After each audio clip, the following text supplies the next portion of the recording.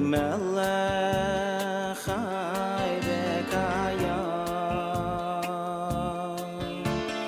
Moidei ani lefanecha Melech Chai v'kayam Moidei ani lefanecha Melech Chai v'kayam Moidei ani lefanecha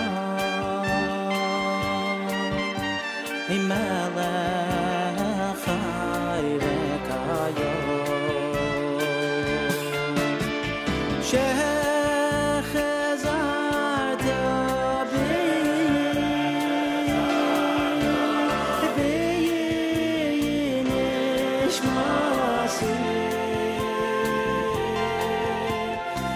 Nishmasi b'chema Rabbi v'munasecha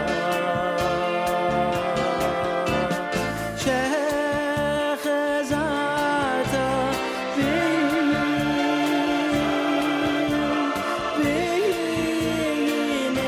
Nishmasi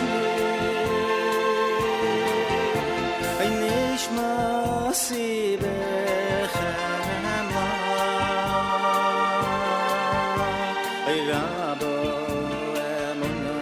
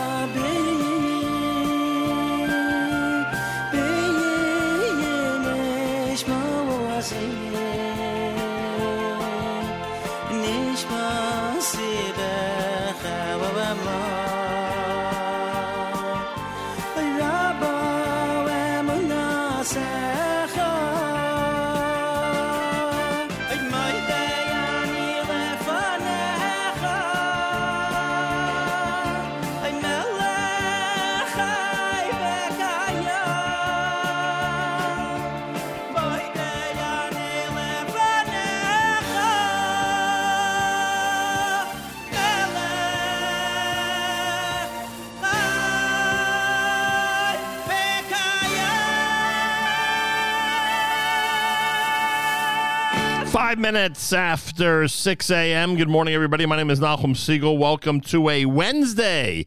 This is your Jewish Moments in the Morning radio program.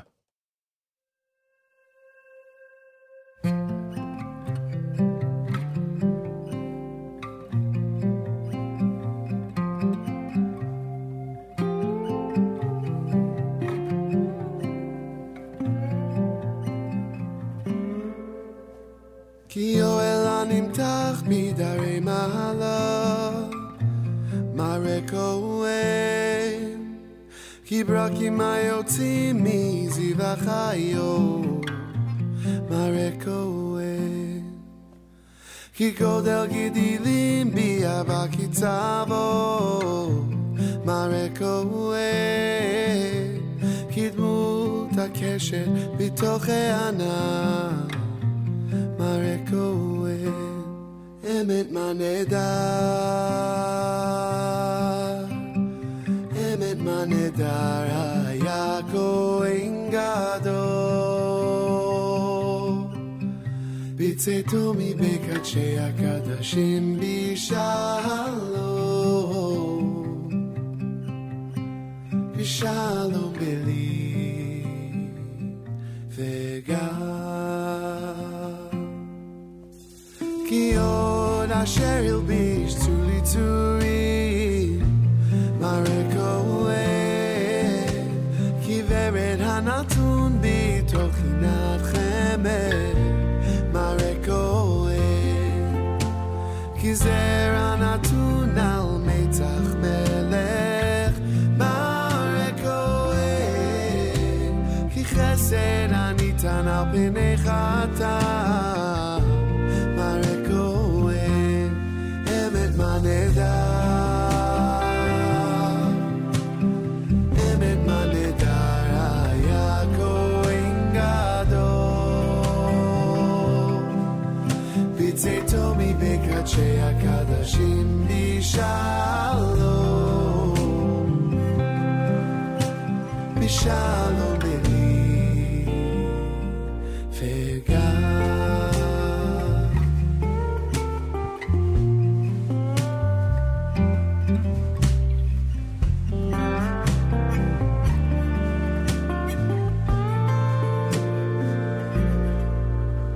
כי תואר הנתון בצניף טהור, מראה כהן, כי יושב בסתר לחלות פני מלך, מראה כהן, כי כוכב הנוגע בגבול מזרח, מראה כהן,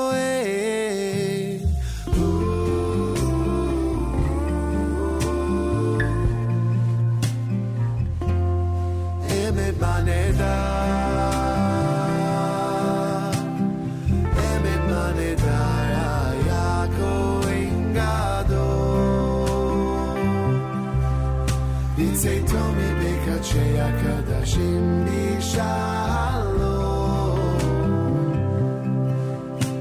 בשלום בלי וגם.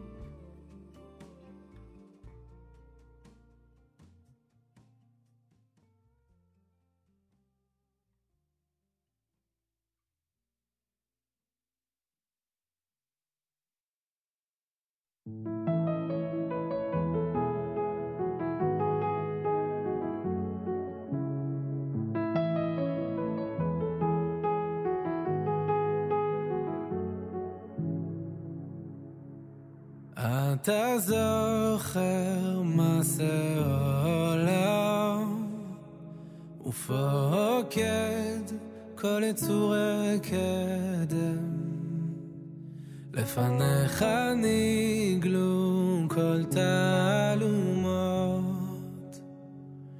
והמון נסתרות אתה זוכר מעשה עולם ופוקד כל יצורי קדם לפניך נגלו כל תעלומות והמון נסתרות כי אין שכחה לפני כיסא כבודך ואין נסתר מנגד עיניך ואין נסתר מנגד עיניך כי אין שכחה לפני כיסא כבודך ואין נסתר מנגד עיניך ואין נסתר מנגד עיניך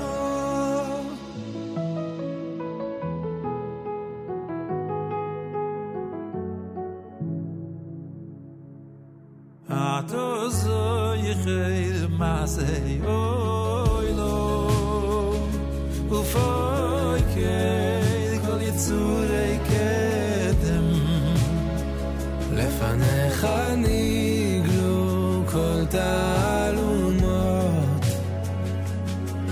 והמון נסתרות כי אין שכחה לפני כיסא כבודך ואין נסתר מנגד עיניך ואין נסתר מנגד עיניך כי אין שכחה ולפני כיסא כבודך ואין נסתר מנגד עיניך ואין נסתר מנגד עיניך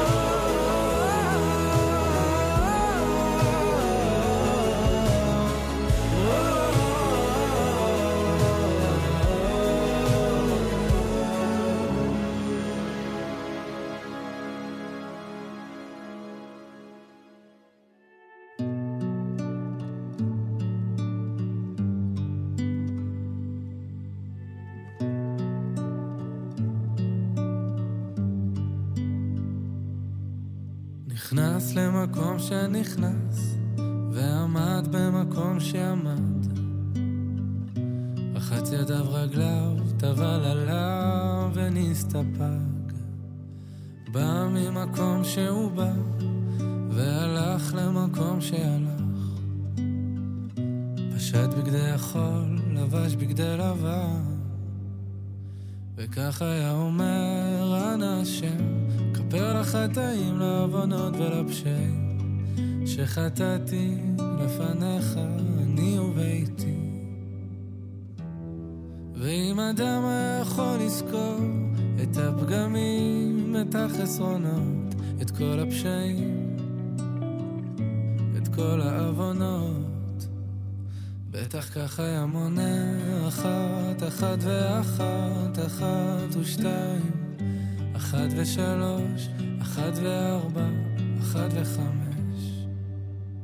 ישר היה מתייאש, כי לא יכול היה לשאת את המרירות החטא, את הבושה, את הפספוס, את ההפסד.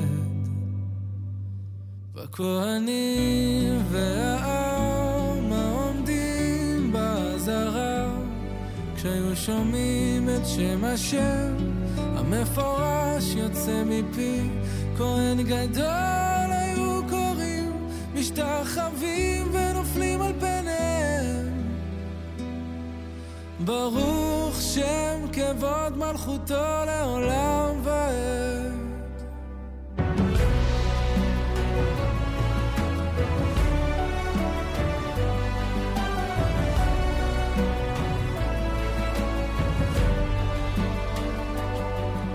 פסע למקום שפסע, פניו לקודש אחוריו להיכל, ללא רבב היו שווים פיו ומעשיו. בא ממקום שהוא בא והלך למקום שהלך, פשט בגדי לבן, לבש בגדי זהב, וכך היה אומר ענה השם, כפר לחטאים, לעוונות ולפשעים שחטאתי לפניך אני וביתי.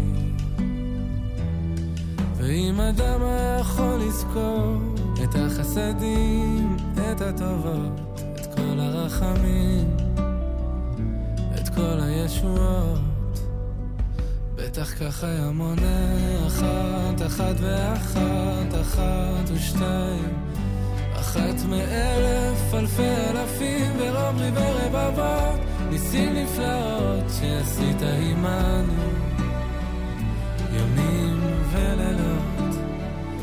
והכהנים והעם העומדים בעזרה, כשהיו שומעים את שם השם המפורש יוצא מפי, כהן גדול היו קוראים, משתחווים ונופלים על פניהם.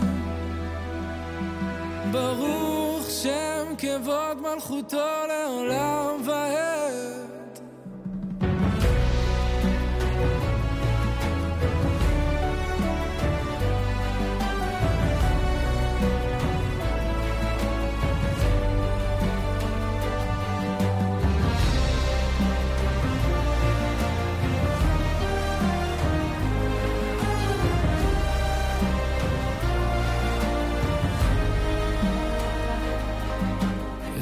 ממקום שיצא ורעד במקום שעמד, פשט בגדי זהב, לבש בגדי עצמו, וכל העם והכהנים היו מלווים אותו לביתו, ויום טוב לאוהביו, כי נסלח לכל עדת ישראל. אשרי העם שככה לו, אשרי העם שהשם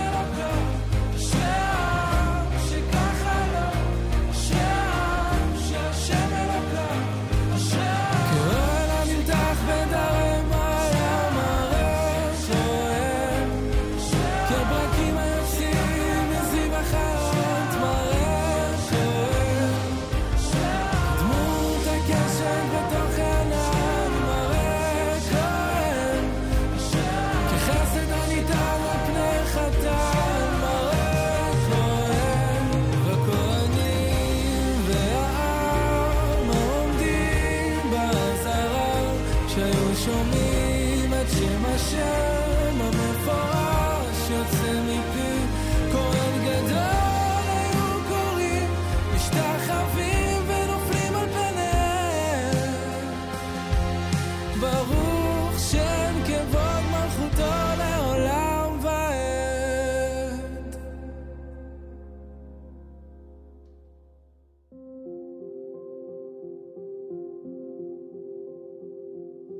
אלול תשע"ט, אני יושב עם הדף, הדיו בוכה מהעת.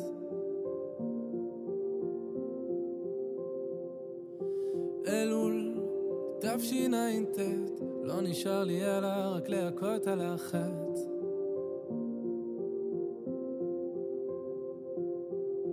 ומה כבר נשאר לי טוב, והיא מעוות כמוני יכול לתקון. מה כבר נשאר לומר במשפט, מה איתן ומה אצטדק. מושכני אחריך ורוצה,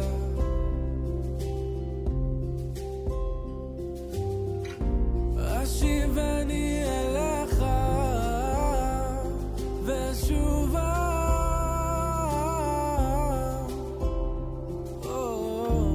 אשיבני אליך ואשובה. אלול תשע"ט, עוד מעט גזר הדין ויכתבו עליי את כל האמת. אלול תשע"ט, יש לי סיכוי להינצל באמת.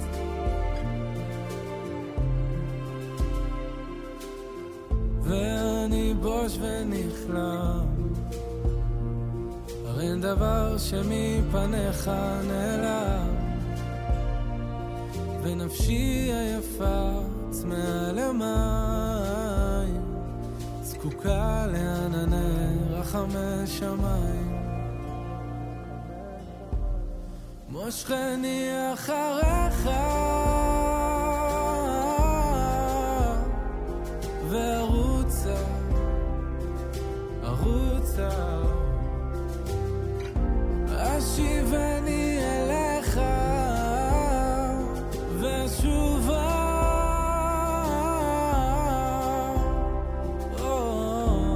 אשיבני אליך ואשובה.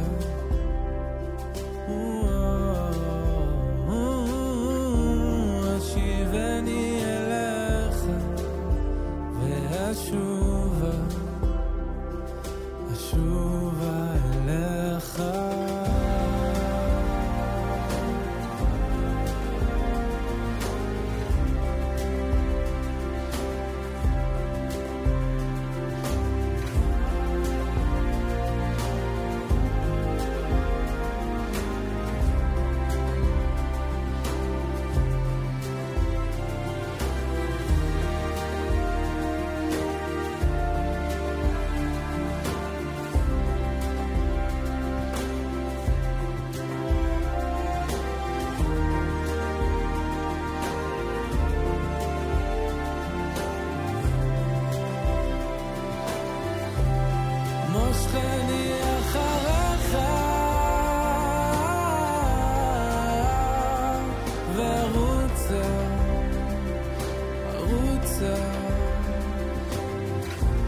אשיבני אליך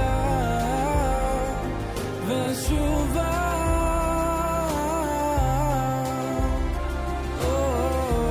אשיבני אליך ואשובה.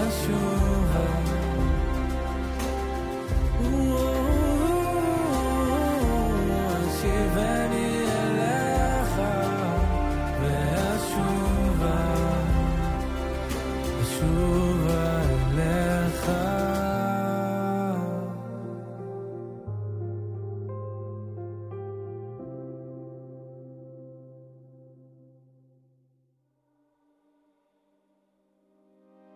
הלב שלי נקרא לשניים, מה שלא ראתה שפחה למים, כמו סופה מן הים עולם, כמו תופעה של מרים פועם, ואין תרופה בעולם.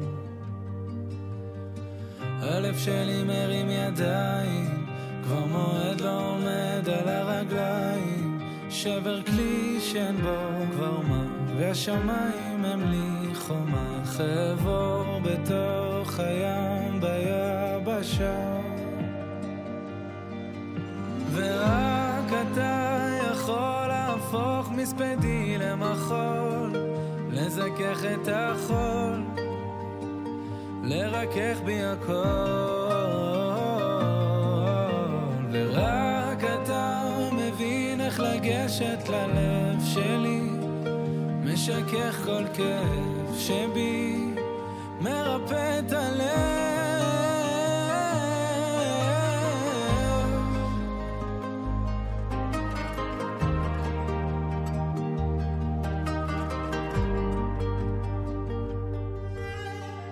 הלב שלי נקרא לשניים, חציו השם וחציו לשם שמיים, כמו סופה מן הים עולם, כמו תופעה של מרים פועם, ואין תרופה בעולם ללב.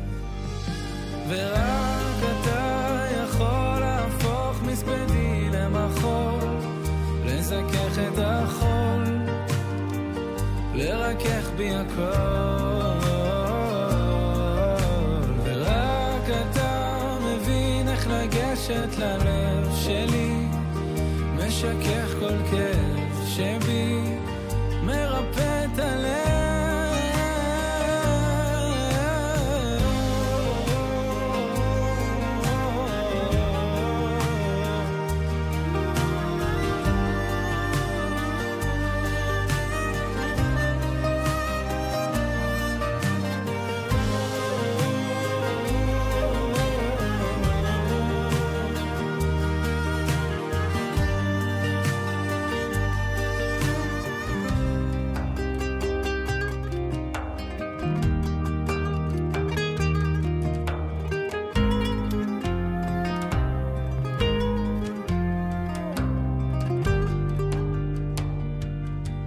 יש אוצר שמציק לצום, ואין ציר שיצק לצור, רק אני מול ים שלם ולב שבור.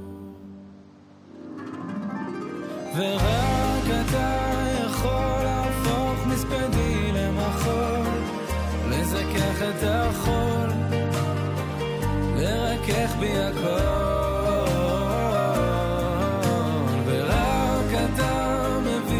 לגשת ללב שלי, משכך כל כאב שבי, מרפא את הלב. ורק אתה יכול להפוך מספדי למחול, לזכך את החול, לקדש בי הכל. ורק אתה מבין איך לגשת ללב שלי, משכך כל כאב שבי, מרפא את הלב, מרפא את הלב.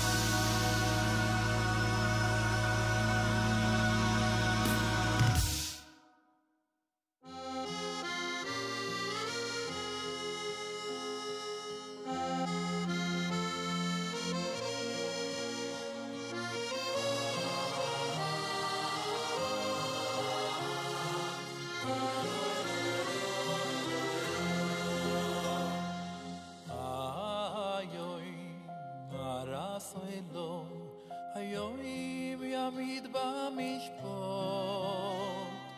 כל יצורי אלוהים עם כבונים עם כבודים הרסוי לו היום ימיד במשפט כל יצורי אלוהים עם כבונים עם כבודים עם כבונים רחמנו כרחמו הבונים ועם כבודים עינינו לחוסלויוס עינינו לחוסלויוס עד שתכוננו וסוי צריכה אוי משפטנו איוי איוי איוי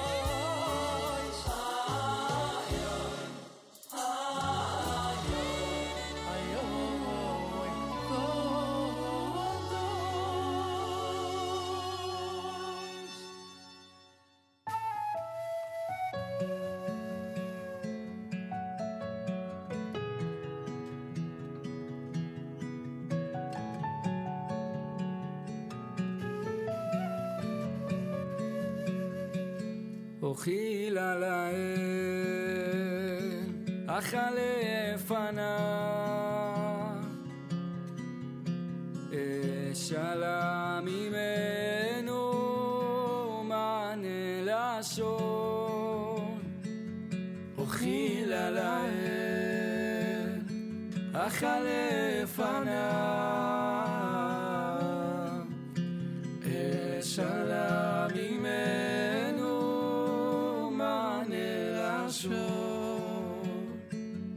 אשר בקלה אשיר העוזר הרננות בעד מפעלה אשר ביקלה השיר העוזו אבי הרננות בעד מפעלה לאדם החלק ומהשם מענה לשון השם שפתי תפתח ופי יגיד תהינתך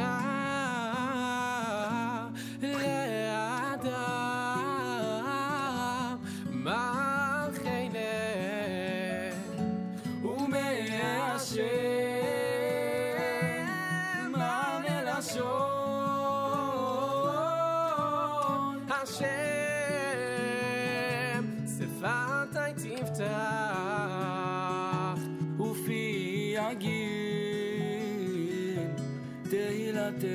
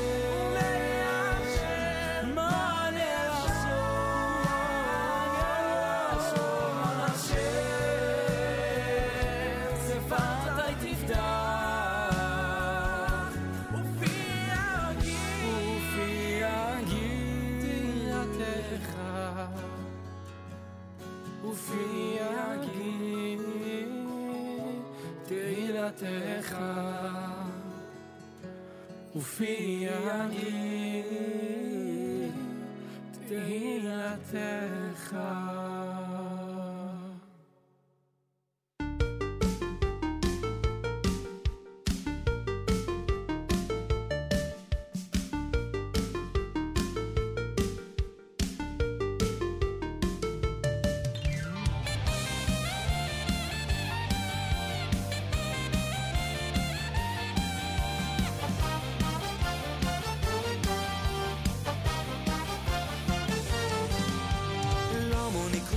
בשאיבו למה נקרא שמו בשאיבו למה נקרא שמו בשאיבו בשאיבו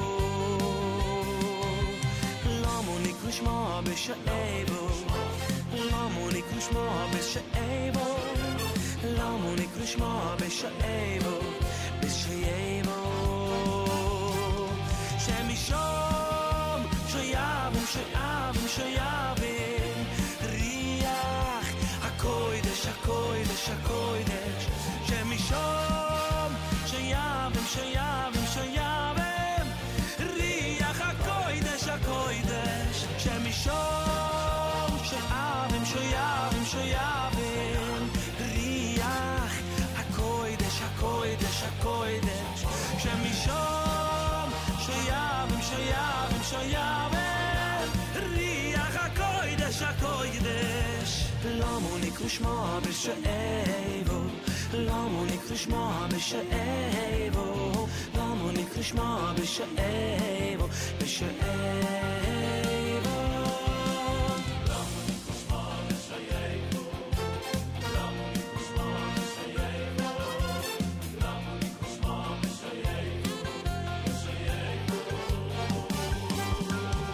שום שיאבים שיאבים שיאבים ריח הקוידש הקוידש הקוידש שמשום שיאבים שיאבים שיאבים ריח הקוידש הקוידש שמשום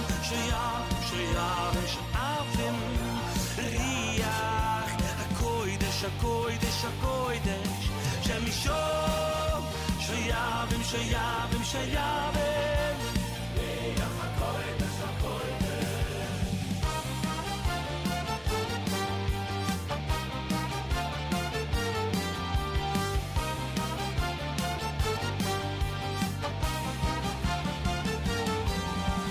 ומרבי יוינה בין המיטה מאוילה לגולם hoyu ונך נבלזים רז בייזה שייב ושוras ulov riach hakoidesh ומרבי יוינה בין המיטה מאוילה לגולם hoyu ונך נבלזים רז בייזה שייב ושוras ulov riach hakoidesh why ללמדוך שאריח הקוידש שוירה אלו הלב סומח ללמדוך שאריח הקוידש שוירה אלו על הלב סומח.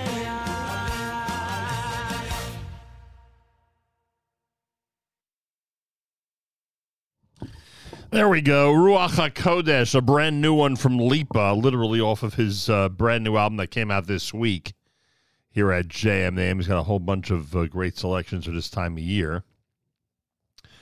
And specifically, even more for Sukkot and for Rosh Hashanah Yom Kippur. So there'll be plenty of Lipa's album on the air here at JM in the AM. Just trying to see the name of the official album. Give me a second. Yom Tov Lipa, he calls it. Yom Tov Lipa. Here at JM in the AM. Shlomo Lippman had Ochila. You heard Hayom Haras done by Gilad and Effie Polotsky. 613, that interesting brand new one called 5784. Halev Shali, Elul, and Seder Avodah done by Yishai Ribo. Ataz Ocher was the combination of Yishai Ribo and Mordechai Ben David. Aryeh Kunstler, brand new with Mari Cohen. It's a good song. It's a good song. And the Regesh, Modani opening things up. And we say good morning. Welcome to a Wednesday on this 20th day of September. Today is day number 5 in the month of Tishrei. The brand new year is 5784, Tavshin Pei Daled. And that is significant for us today because today Rabbi Dovid Heber in the 7 o'clock hour is going to join us. And as is the annual tradition here at JM in the AM, he will no doubt have plenty to tell us regarding the brand new year 5784. I'm just seeing if anybody reacted to my post on Facebook. Let's see here. So I mentioned on Facebook yesterday, learn about the New Year 5784 with me and Rabbi Dovid Heber. Wednesday, 9/20, September the 20th, 7:35 a.m. Eastern Time. JM and AM. So he got a nice number of likes. Someone mentioned his son is married to Rabbi Pesach Kron's granddaughter. All right, I guess that makes Rabbi Heber and Chananya Kramer related somehow. Michael Appel writes, and Michael Appel always has some type of observation, which is really cool. The last time we had this type of year was 5757. 27 years ago. There are a lot of things notable about this year, but I hope Rabbi Heber mentions the rare Haftorahs that are scheduled this year, and then Asar B'Tevis will be Friday for the next 2 years. I have a feeling he'll mention both, especially now. Natan Rashal responds, it's kind of annoying, for lack of a better word, that some of the Haftorahs are read twice in a year, but Miketz, which is my favorite, is read once a decade. Isn't it less often than once a decade, Miketz? Is it once every 10 years? I thought you can go through like 15 years and it be read only once, but I'll ask him. I love Rabbi Heber's interviews. I actually had no idea what's in store for this year except Miketz Haftorah, but next year, 5785 is rare. A 3-day Rosh Hashanah and a Purim Meshulosh in Yerushalayim. Wow. Cool. Then Michael adds, there's even more rare Haftorahs that might be read this year. I say might because there's some degree of minig involved. I'll leave it at that and leave Rabbi Heber to cover it more thoroughly, I hope. The pressure's on Rabbi Heber like crazy. And listener Danny says, my favorite segment of the year. All right, that gets a special like from me. All right, you want me to like all the comments? I'll like all the comments. So there is a an anticipation. There's no question. There's an anticipation about learning about 5784 with me and Rabbi Heber. That's coming up at 7:35 Eastern Time here at JMA. We will try to dedicate as much time to it as possible, but already you see that there are some notables. There are some notable things going on this year. Whew. Wow.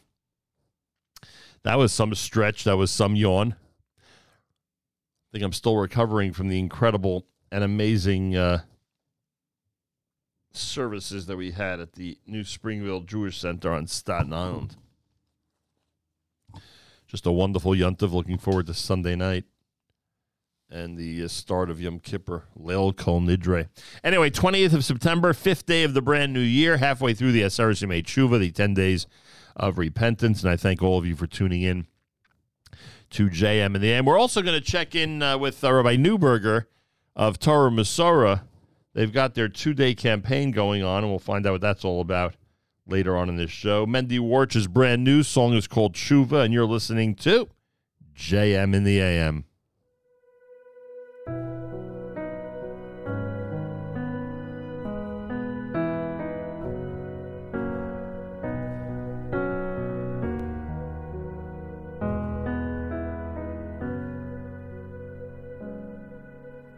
Ikar hanefilois bovois,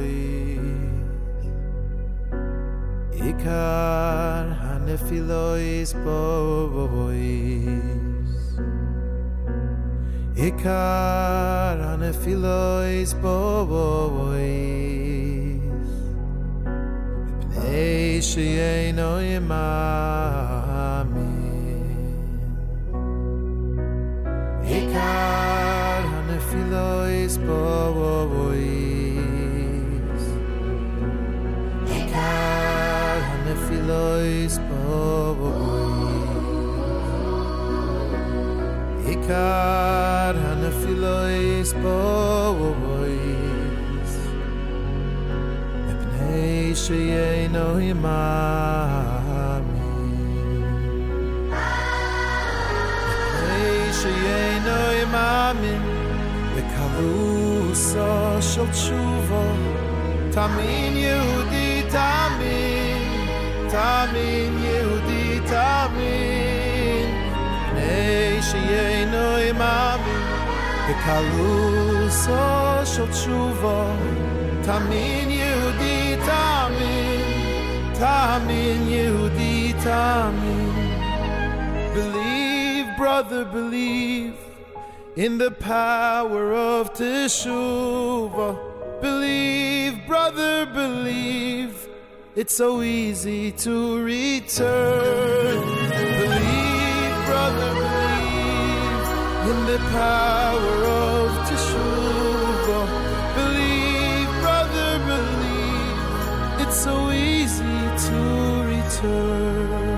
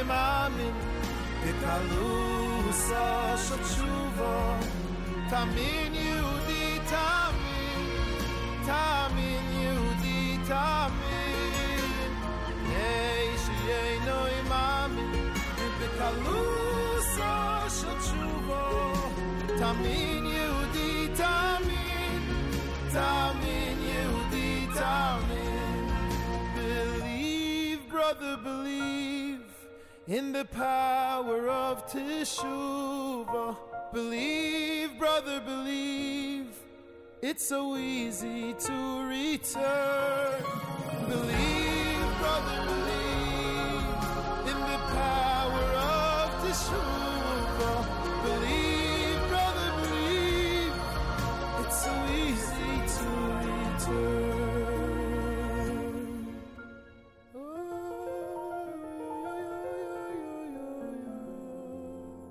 to return.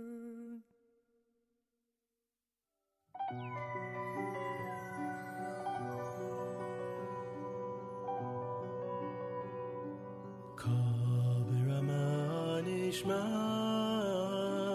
lihi b'chisarim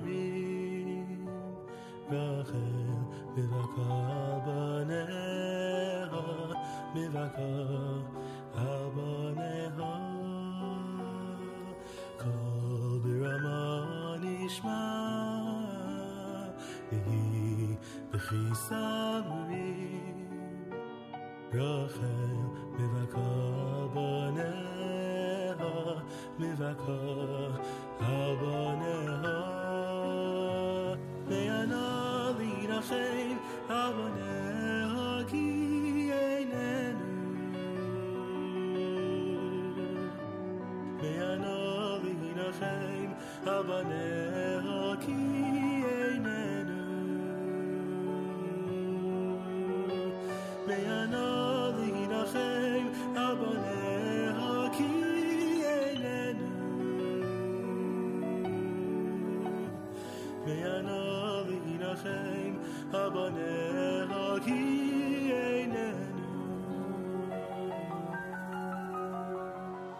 Kol b'rama nishma lihi b'chisarim Rachel mivaka baneha mivaka abaneha Kol b'rama nishma lihi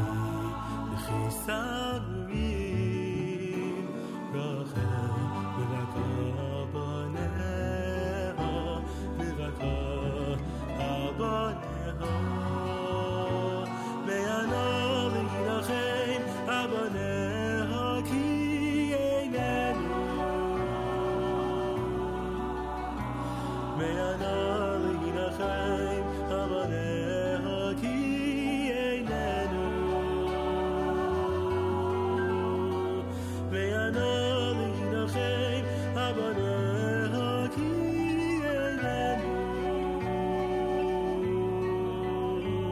me'ana linachem abaneha ki einenu mini koleich mi bechi einayich mi dima ki yesh lachal v'laseichnu Hashem shavu me'eretz oyev mini koleich mi bechi ve'einayich mi dima ki yesh tikva li'achrizechnu Hashem shavu vanim ligvulah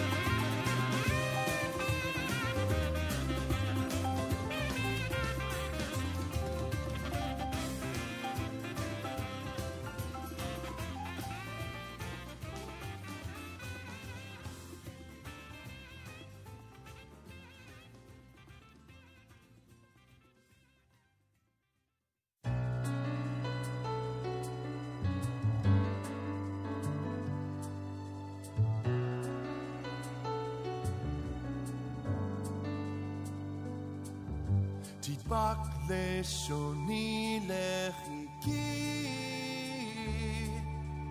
אם לא אזכרכי אם לא אעלה את ירושלים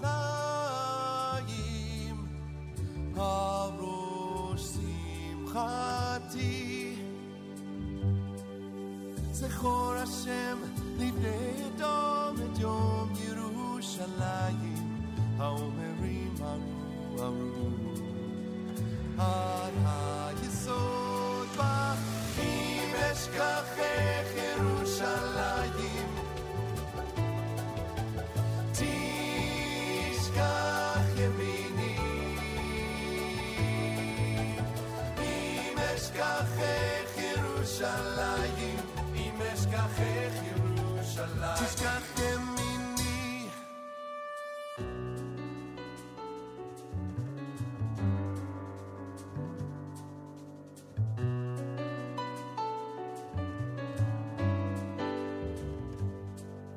תדבק לשוני לחיקי אם לא אזכרכי אם לא אעלה את ירושלים על ראש שמחתי זכור השם לבני אדום את יום ירושלים האומרים ארו ארו עד היסוד בה אם אשכחך ירושלים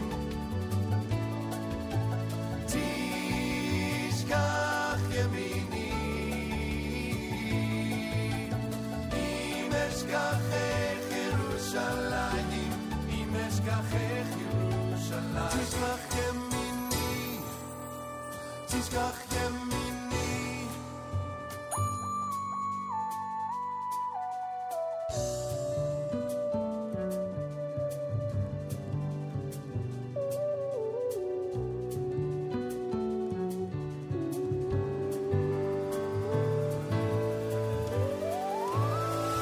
אם אשכחך ירושלים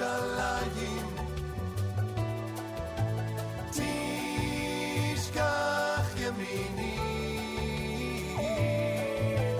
אם אשכחך ירושלים אם אשכחך ירושלים תשכח ימיני אם אשכחך ירושלים תשכח ימיני אם אשכחך ירושלים אם אשכחך ירושלים תשכח ימיני תשכח ימיני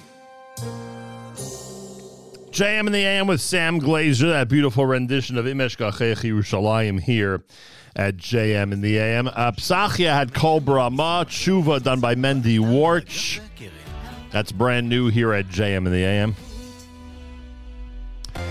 Guys, on the background to our news from Israel coming up. Reminder tonight at the Young Israel of East Brunswick, B and Ralph Rosenbaum are sponsoring the amazing and incredible Tshuva lecture that will be delivered by Rabbi Dovid Goldwasser. I know it'll be amazing. Trust me. Have experience with Rabbi Goldwasser. Tonight, 7:30, Young Israel of East Brunswick. Be there. Rabbi Goldwasser speaks with appropriate, inspiring words for this time of year. Rabbi Dovid Heber, 35 minutes from now, all about 5784. Can't wait. Should be interesting. Galei Tzal in the background. Galei Tzal, Israel Army Radio. 2 p.m. newscast is next. We say Boker Tov from JM in the AM. גלי צהל מירושלים השעה 2, שלום רב, באולפן רני אבנאי עם מה שקורה עכשיו. עימות בוועדת החוקה בין יושב ראש הוועדה רוטמן לנציגת הנהלת בתי המשפט בוועדה, עורכת הדין חגית אברהם. במהלך דיון פגרה שעסק בסוגיית ניגודי עניינים של שופטים, אמרה עורכת הדין כי הדיון בנושא נובע מנימוקים לא ענייניים. רוטמן בתגובה לא אפשר לה להמשיך את דבריה ואמר, אינך יכולה להטיל ספק במניעים של חברי הכנסת. והמטרה היא אחת, להוביל לפגיעה באמון הציבור בבתי המשפט. הנושא נבדק... רק רגע, סליחה שנייה. תן לי לסיים. לא, סליחה. אני בדרך כלל מאפשר גם לאנשים שאומרים פה אמירות יותר חמורות או פחות חמורות, לחזור בהם, לבקש שהדברים ימחקו מהפרוטוקול, מתוך כבוד לעובדי המדינה שמגיעים לפה. אם את לא תעשי את זה, והדברים שאמרת בעיניים חמורים עד מאוד, אני אאלץ לבקש שתוגש עלייך תלונה. את הקולות מוועדת חוקה הביא כתב התחום הפוליטי שחר גליק. תושב עזה בעל אישור עבודה בישראל נעצר בכניסה לתחנת הרכבת סבידור בתל אביב, כשברשותו סכין קצבים. הסכין נותרה על ידי מכונת השיקוף בתחנה, שהיא מוחבאת בין בגדיו של החשוד בן 35 מג'באליה. כתבתנו בתל אביב, אנה פינס, מוסיפה שכל כיווני החקירה נבדקים. אזרבייג'אן מודיעה על הפסקת המבצע הצבאי בארמניה פחות מיממה אחרי שהחל. מדווחת כתבת חדשות החוץ שחר קנוטובסקי. משרד ההגנה של אזרבייג'אן אישר כי הושגה הפסקת אש עם ארמניה במחוז נגורנו קרבאח, יממה אחרי שאזרבייג'אן פתחה שם במבצע למיגור טרור. לפי הצהרת הכוחות הארמנים בשטח המחלוקת, הצדדים קיבלו את הצעת שומרי השלום הרוסיים, לפי יופסק המבצע, הצדדים יניחו מיידית את נשקם, והנשק הכבד יועבר לצבא אזרבייג'אן. בתוך כך, יממה לפני שאזרבייג'אן פתחה במבצע הצבאי, משרד הביטחון האזרי פרסם כי משלחת ישראלית ביקרה במדינה. מנכ"ל משרד הביטחון, האלוף במילואים אייל זמיר, פגש את שר ההגנה של אזרבייג'אן ובכירים נוספים. כתבנו הצבאי דורון קדוש מוסר כי הביקור התקיים לפני כשבועיים, אך פורסם באיחור. ממשרד הביטחון לא נמסרה התייחסות. נציבות תלונות הציבור על מיצגי המדינה מצאה כי יותר ממחצית מהתלונות שנמצאו מוצדקות היו נגד הפרקליטות, כך עולה מהדוח לשנת 2022. עם הממצאים כתבתנו לענייני משפט תמר שונמי. מתוך 437 תלונות שנבחנו על ידי הנציבות אשתקד, 20% נמצאו מוצדקות, ויותר ממחצית מתוכן הוגשו נגד הפרקליטות. בין התלונות סגירת תיק עבירות מין ללא שיחת עדכון עם הנפגעות, וניהול תיק עבירות מין חבורות במשפחה במשך יותר מ3.5 שנים. בדוח השנתי הומלץ לקצר את הזמן בין העברת התיק לפרקליטות לבין מינוי פרקליט אחראי על התיק, על מנת לקצר ולייעל את ההליכים המשפטיים. שר החדשנות אופיר אקוניס השתתף כנציג הממשלה בטקס הממלכתי לזכרו של ראש הממשלה המנוח יצחק רבין. אקוניס התבקש על ידי מזכירות הממשלה להחליף את ראש הממשלה נתניהו לאחר שהוא הודיע כי ייעדר מהטקס, ידיעה שמסר כתבנו הפוליטי יובל סגב. ומזג האוויר בערים ובפנים הארץ צפויה ירידה קלה בטמפרטורות. אלה החדשות שעורך רועי ולד.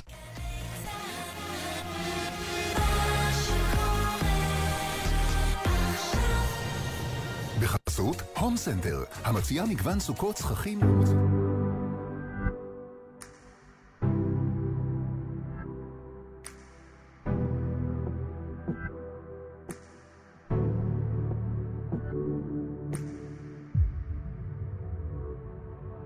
ואנחנו לא נדע מה נעשה, מה נעשה, מה נעשה, כי ילך עינינו.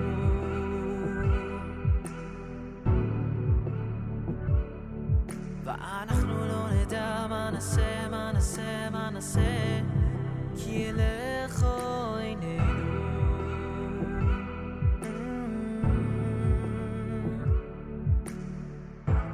כי ילך עינינו.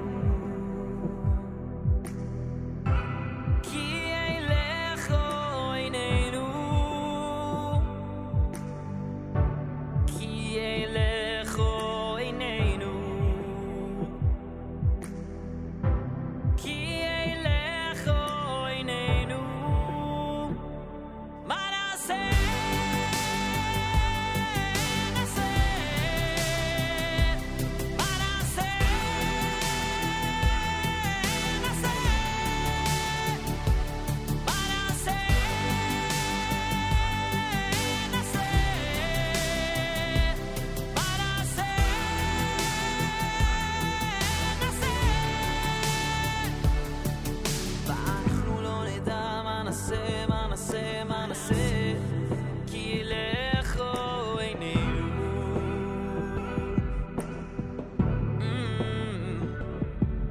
ואנחנו לא נדע מה נעשה, מה נעשה, מה נעשה, כי ילך עינינו.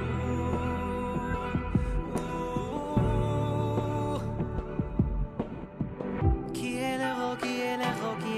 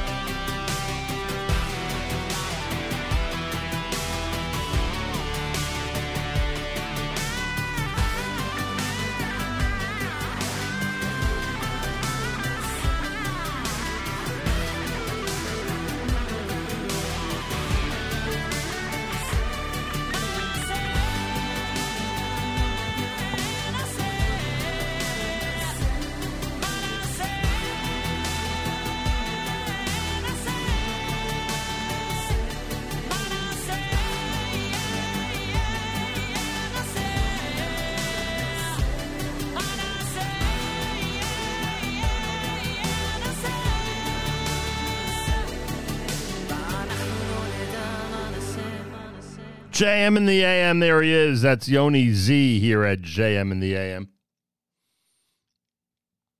Anachnu lo neida ma na'aseh. 7 o'clock hour here at JM in the AM, and you know what we're anticipating. We're anticipating our conversation with Rabbi Dovid Heber, our calendaric consultant here at JM in the AM. We always have amazing conversations with him all year round, but there is nothing like the official beginning of the year conversation where we are able to go through everything that, or at least most everything, that Rabbi Heber and I and some of the listeners want to bring to everyone's attention regarding the brand new year of 5784. So the radio conversation of record regarding 5784 is coming up in less than a half hour. Make sure to be tuned in right here at JM in the AM. Rabbi David Goldwasser tonight at the Young Israel of East Brunswick. He will speak about the tshuva and give inspiring words for this time of year. It's sponsored by the Rosenbaum family, B and Ralph. Young Israel of East Brunswick tonight at 7:30 p.m. We are strongly and highly recommending that everyone go to hear Rabbi Goldwasser. He is spectacular, and this time of year, he's even more spectacular if that's possible. If it's possible. He's even more spectacular. You know, on Thursday, when we celebrated our 40th anniversary of JM in the AM, we casually at some point introduced our brand new year-end campaign, which essentially has started. We already have seen some donations, which is remarkable and amazing. I mean, some people do like to donate around Rosh Hashanah time, so it's not that crazy. But it's much appreciated, to say the least.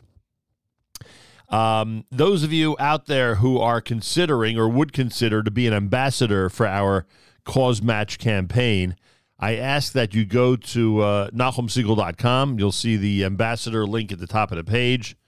You can go to the fjbunity.org.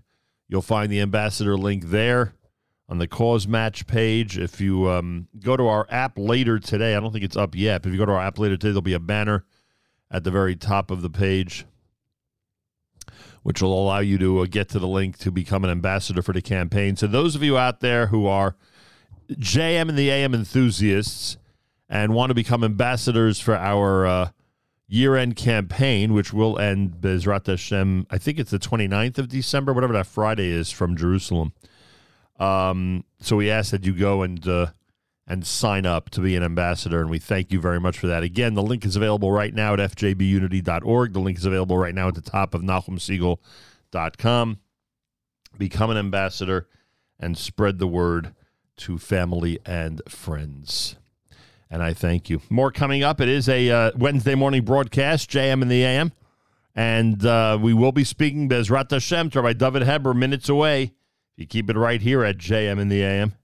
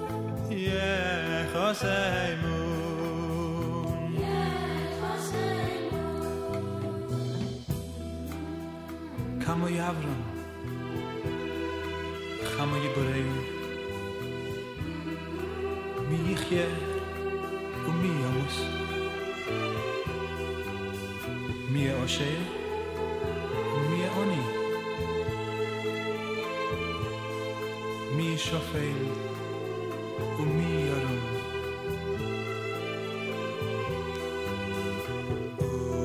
ותשובה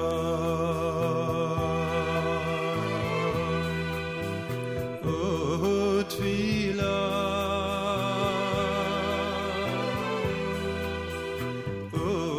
וצדקה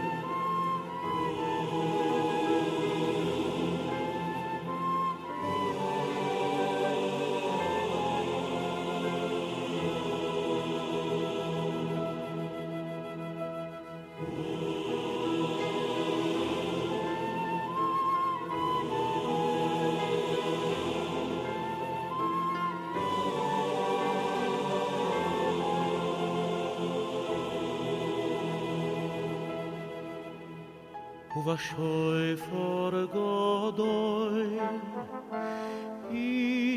יתוקע וכל דממו דקו ישמע ומלאכים יחפזו וחירודו יחזו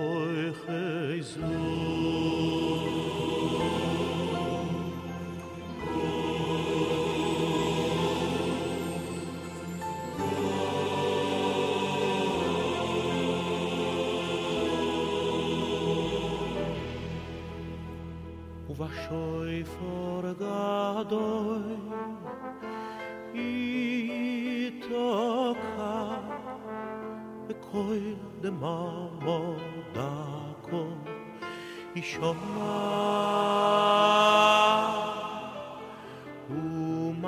ומלאכים יחפזו וחירודו יחזו ויאמרו הנה יום הדין לפקוד על צבא מורוי בדין כי לא יזכור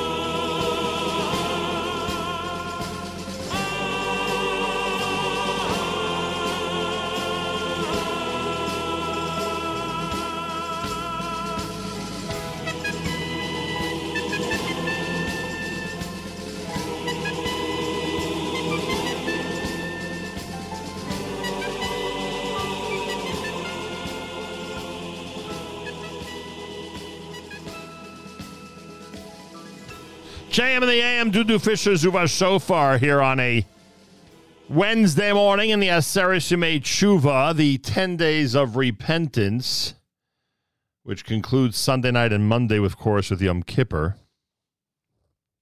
A lot of anticipation for Rabbi Heber. He'll be coming up in a couple of minutes. A lot of people are tossing in their their points and interesting trivial facts about 5784. It's also nice to see how many people comment that it's their favorite segment. That's pretty cool because, honestly, I don't know of any other radio show or media outlet that does what we do when it comes to analyzing the Jewish calendar. So that makes me really happy. Something that we innovated has become so popular. Nochi Chrome before that with the Barosh Hashanah, JM and the AM. It is a Wednesday morning broadcast, and Rabbi Dovid Goldwasser speaks tonight at the Young Israel of East Brunswick. It begins at 7:30 p.m., sponsored by the Rosenbaum family. Rabbi Goldwasser is always spectacular when it comes to Aseret Yemei Tshuva. He's even more so. Everyone come out to the Young Israel of East Brunswick tonight, 7:30. It begins. The aforementioned Rabbi Dovid Goldwasser's words, Zecher Nishmas Harav Zevin Rabbi Yosef Alevi, and Zecher Nishmas Esther Bas Rabbi Yosef Alevi. Here is Rabbi Dovid Goldwasser with Morning Chizuk. Good morning. We say Utshuva, Usafila, Utstaka, Mavirin Esroya Hagzera. Repentance, prayer, and charity revoke the evil decree. The great Goin Reb Chaim Kreisworth says that the Simonim are printed in the Machzor. Above the words Useshuva Usfilo Tztaka, the Machzorim include the words Tzom, Koil, and Mammon.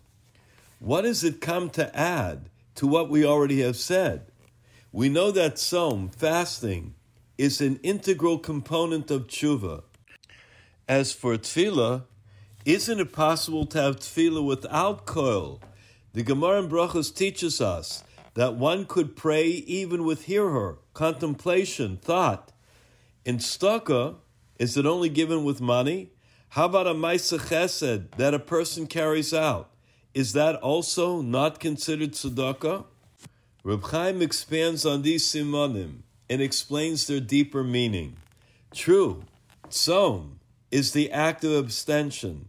Just as when a person fasts, he is holding himself back from eating and drinking.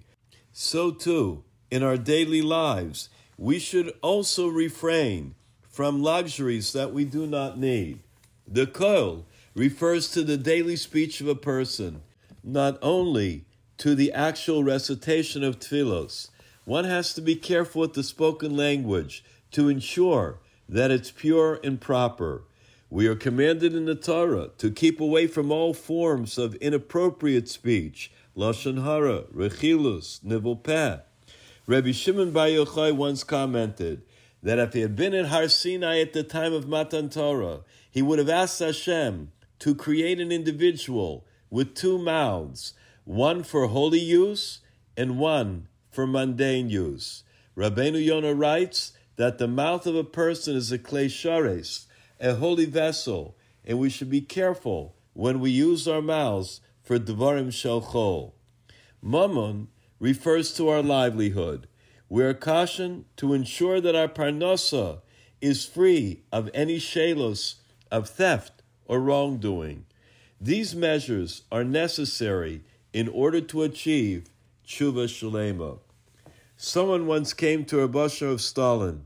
He was in a state of utter despair. He cried out, "Rebbe, I committed so many serious transgressions, averos chamuros.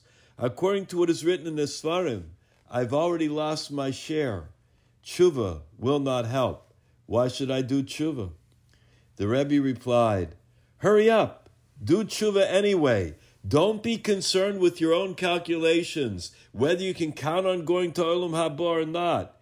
In Pirkei Avos it says, Yofeh sha'achas b'tshuva. Better is 1 hour of repentance and good deeds in this world, mikol chayei olam haba, than the entire life of the next world."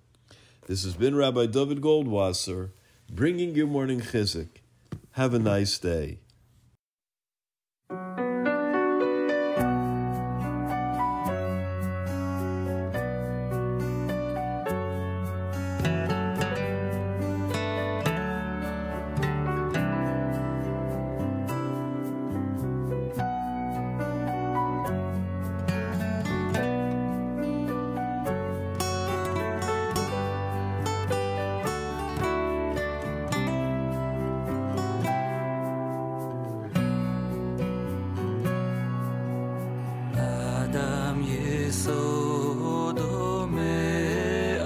לעפר וסופו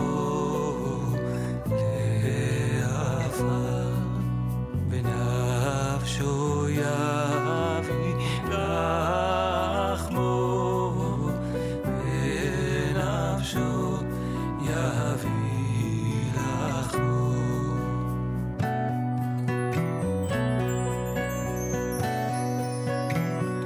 משול כחרס הנשבר כחציר יבש וכציץ נובר כצל עובר וכענן קלה וכרוח נושבת וכאבק פורח וכחלום יעוף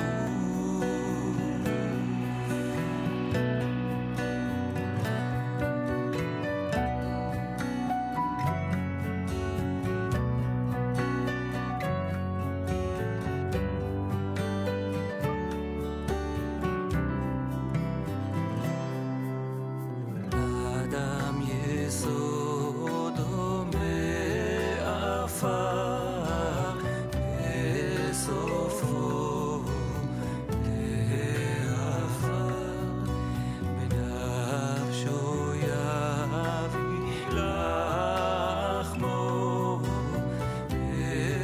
בנפשו יביא לחמו משול כחרס הנשבר כחציר יבש וכציץ נובר כצל עובר וכענן קלה וכרוח נושבת וכאבק פורח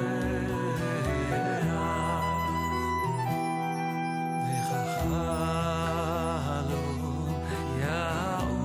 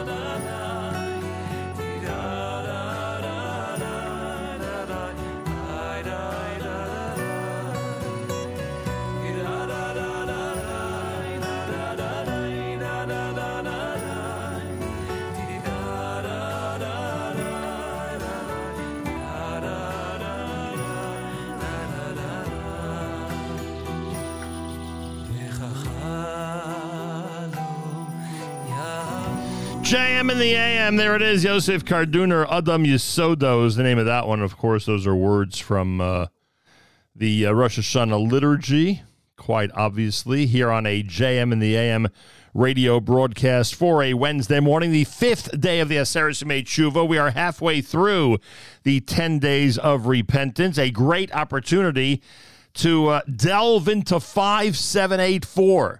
Let's see what Tufshin Pei Dalet is all about calendarically. And as I said earlier, I am proud that we created this segment and that now so many people call it their favorite segment of the year. So many people get involved. So many people forward this segment to other people through WhatsApp and through email. If you're into Jewish calendaric trivia, this is a dream come true. Rabbi Dovid Heber, of course, is with us. He's author of the book, The Intriguing World of Jewish Time. Again, we highly recommended The Intriguing World of Jewish Time. He is the director of Star K Computer Department and rabbi of Kahal Avas Yisrael Tzemach Tzedek in Baltimore, Maryland. And most importantly, of course, and most prominently on Rabbi Heber's resume, he is the calendaric consultant for us here at JM in the AM. Rabbi Heber, a pleasure to say Gemar Chasima Tova and welcome you back to JM in the AM.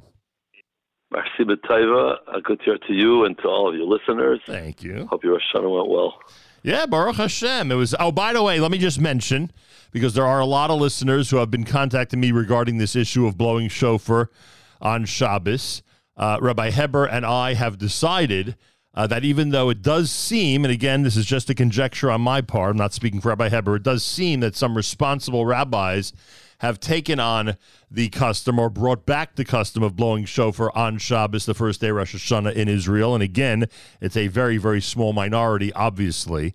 But Rabbi Heber and I have both decided that neither of us at this time are equipped enough to discuss this issue, so we're going to table this issue. Rabbi Heber, do you and I agree that maybe the next time that Rosh Hashanah starts on Shabbos, we might delve into the topic?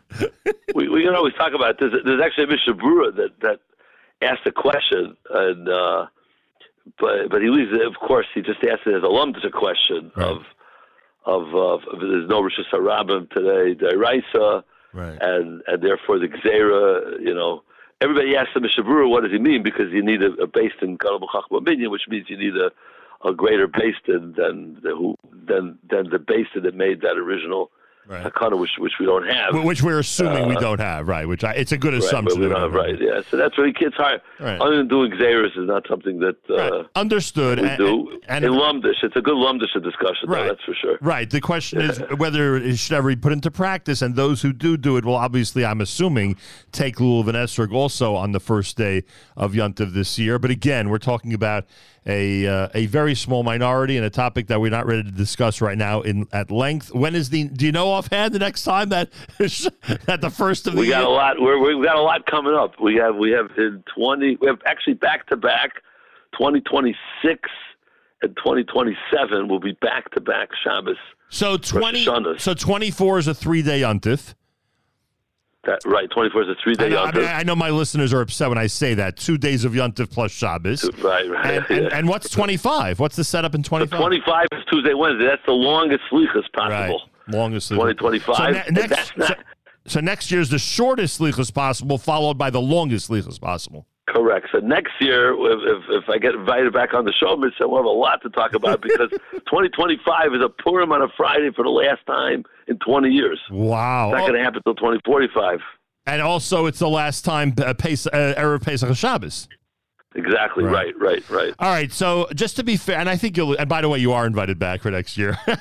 Just to be fair to our listeners, because so many of them have already chimed in with things, let me give you the list of things that people have observed regarding 5784. And then, of course, you could start from scratch, including these items. But I just want you to understand with the Olam, you might think that only you and I are obsessed with these things. It's incredible how many people out there are into this. It sounds like, okay, you give me the list. But maybe as they say, the Rabbanim say, maybe you took the drasha away. But okay, go ahead. Yeah, but I'm just going to. But I don't want you to react to this. Let me just go through the list with the highlights that people pointed out, and then of course you can get into it. So first of all, someone pointed out that we have not had a year like this, whatever that means. I don't know what that means. A year like this since 57. That was the llast time we had a year like this. Right, a listener pointed out this is the year of rare haftorahs. That's what he said, rare haftorahs, and I assume that means that we're going to be reading Mikates. And by the way, and this you should comment on for a moment, this listener's under the impression that we read Mikates about every 10 years. Am I right that it's really more like... That's correct. It's not closer to 15? It's not closer to around... No, it's an average every 10. Oh, it is an average every 10. Wow, I thought it was longer than that. Interesting. Then, of course, the obvious... Asar B'Teves, there'll be a fast day on Friday this year, which is always an interesting aberration and brings us into a different way of observing certainly Erev Shabbos when the fast day is on Erev Shabbos. Most fascinating. Yeah, I always like the guy who assumes we say Avinu Malkeinu at Mincha. Like I always like I like that guy. It's really fascinating of Asar B'Teves, which you and I have never experienced. Asar B'Teves on a Friday in Argentina. That's an experience. Because they end at 9 o'clock at night. I assume Australia is the same thing. Correct. Yeah, they're a little earlier, maybe 8 o'clock. They're not as late. Argentina, Brazil. So Argentina, it's like our Shiva Tammuz. Exactly right. That's the experience. Wow. And you can't start Shabbos early. No, it doesn't work. You can't make Kiddush, after Plaga Mincha. Right. Right. So what else did he say? There were some other comments here from the listeners. Oh, some haftorahs this year appear twice. There's certain haftorahs this year that we will say twice. Okay, that's true. Okay, that we have. Oh, maybe only according to some in Hagim? Maybe only There are a according bunch. to... There are several. I mean, two haftarahs is. Are there two Machar Chodesh? I I know there's a Machar Chodesh Shabbos Breish. Is there a Machar Chodesh later in the year? Is there a Machar Chodesh later in the year? Well, let's do the math here. Yeah. Well, Adar is going to be Shabbos. Right. Adar is Friday. Adar Aleph is Friday Shabbos, and then. So Nisan is Sunday. No, but no. So Adar Sheni is Sunday, Monday. I forgot about that. And then Nisan's Tuesday, and then Wednesday, Thursday, Friday, Shabbos. I'm not sure if you have a second Machar. I don't know off the top of my head. Also, two other rarities. We have a 3-day Rosh Hashanah coming. Oh, well, actually, this is for 5785, not for 5784, which you mentioned already. The 3-day Rosh Hashanah and excuse me, and the Purim Meshulash, excuse me, in Yerushalayim. And the other thing was, what was the other one I wanted to mention? Yeah, am I right or wrong that this is very unusual because a lot of people have interesting things to say about a year that we don't blow shofar the first day Yontif and a year that's a leap year, right? There are some Torah giants that have commented that sometimes those years, I want to be careful what word I use, but they could be an out of the ordinary year. Let's put it that way. And this year we have both. We blew shofar only on Sunday, and we have a leap year coming up. Obviously, this is a leap year, and the extra month is coming up in Adar. So is that unusual that both things happen in the same year? I mean, it's relatively unusual because, again, you need this Rosh Hashanah Shabbos is only once every, I think it's about 28% of the time. And how often and then is a leap it? year is only 7 of 19, so you have the combo of both. To have both is probably about 10% of the years, maybe approximately. Right. Yeah, so it's 1 in 10 years. There is a big discussion about this. I should note there was a Rebbe in Eretz Yisrael, Reb Kalman Weinreb. So I talk about who was recently. He was a 10th grade Rebbe for 50 years, and he passed away several weeks ago. And he gave a shmooze every year the night before Rosh Hashanah, the night before Erev Rosh Hashanah. And actually, when I came to Yisrael, I came for Bris Medrash. I was in Chicago for high school, and then I went to Yisrael, and they told me you have to go hear Reb Kalman shmooze. I mean, it was unbelievable. I remember things he said in that shmooze this is over 40 years ago. Wow. Just going for one year. Anyway, but one of his greatest shmooze was when it was Shabbos Rosh Hashanah.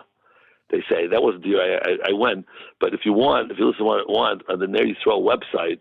They have publications that they send out to the alumni, and in the Rosh Hashanah publication of this year they published Kalman shmooze from I think Tafshin Ayin, 5770. It's about 15 years ago or so, and in there he goes through what you're talking about. The shmooze spoke about how Shabbos years are either really good years or issues, and he quotes Svarm. It's a very, very fascinating piece. Again, if you're mentioning it and you want, so it's either very good or very bad. It's not. It's not exactly right. It's not exclusively very bad.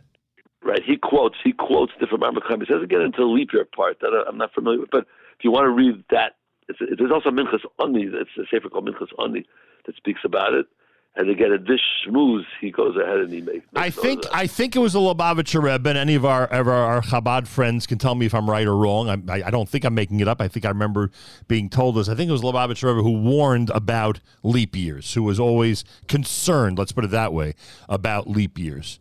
They say, right, we say Chaparas Pasha because there is something about a leap year that has... Right. Maybe again, one thing is an opportunity, unfortunately, to do more Averis, right? Right. So, so there's an extra month. So we want to fill it with extra mitzvahs, Right. And that extra month is Adar, where sometimes things can get out of hand. So, right, I hear that. Okay, I got you. All right, Rabbi Heber, 5784. How did things kick off? What should we know about this brand new year? Okay, so let's start. So your listeners are very astute, so I'm going to elaborate on some of the things that your listeners pointed out. Let's start with the haftarahs. Okay, the haftarahs are big. The rarest haftarah in the regular Nusach Ashkenaz. Again, there are different opinions with haftarahs, as we know, but in Nusach, the regular standard Ashkenaz, and I would say even if you take an art school Chumash, and they tell you which haftarah is meaning Ashkenaz, the rarest haftarah is Parshas Kedoshim, and the only year that you lane it. What? Right, the only year you lane it. More rare than Mikates. Yes, more rare than Mikates. It's only happens in 5.8% of all years. Wow. So that's about one in about 18, 17, something like that. Because only 5.8% of the years. Because rarer. Because we're generally reading what? Parshas Kedoshim. What are we generally reading for the Haftarah? Okay, so here's the way it works. Parshas Kedoshim is usually with the Haftarah Parshas Kedoshim is very interesting. It's called about the Te'evas of Yerushalayim, which means about the abominations. It's a very, very strong Musar, extremely strong Musar. And there's actually a Gemara that speaks about this that says, not to make haftarahs of Te'evas Yerushalayim. But apparently we don't hold like that, and therefore we do allow it, but we avoid it at all costs. Okay, this is true for Moshe and the Igros Moshe, and the Mishabur also talks about it at the end of Hilchos Rosh Chodesh. The bottom line is, whatever you could avoid Kedoshim, you avoid it. So what does that mean? Okay, so if in a regular year, a non-leap year, Remes and Kedoshim are together.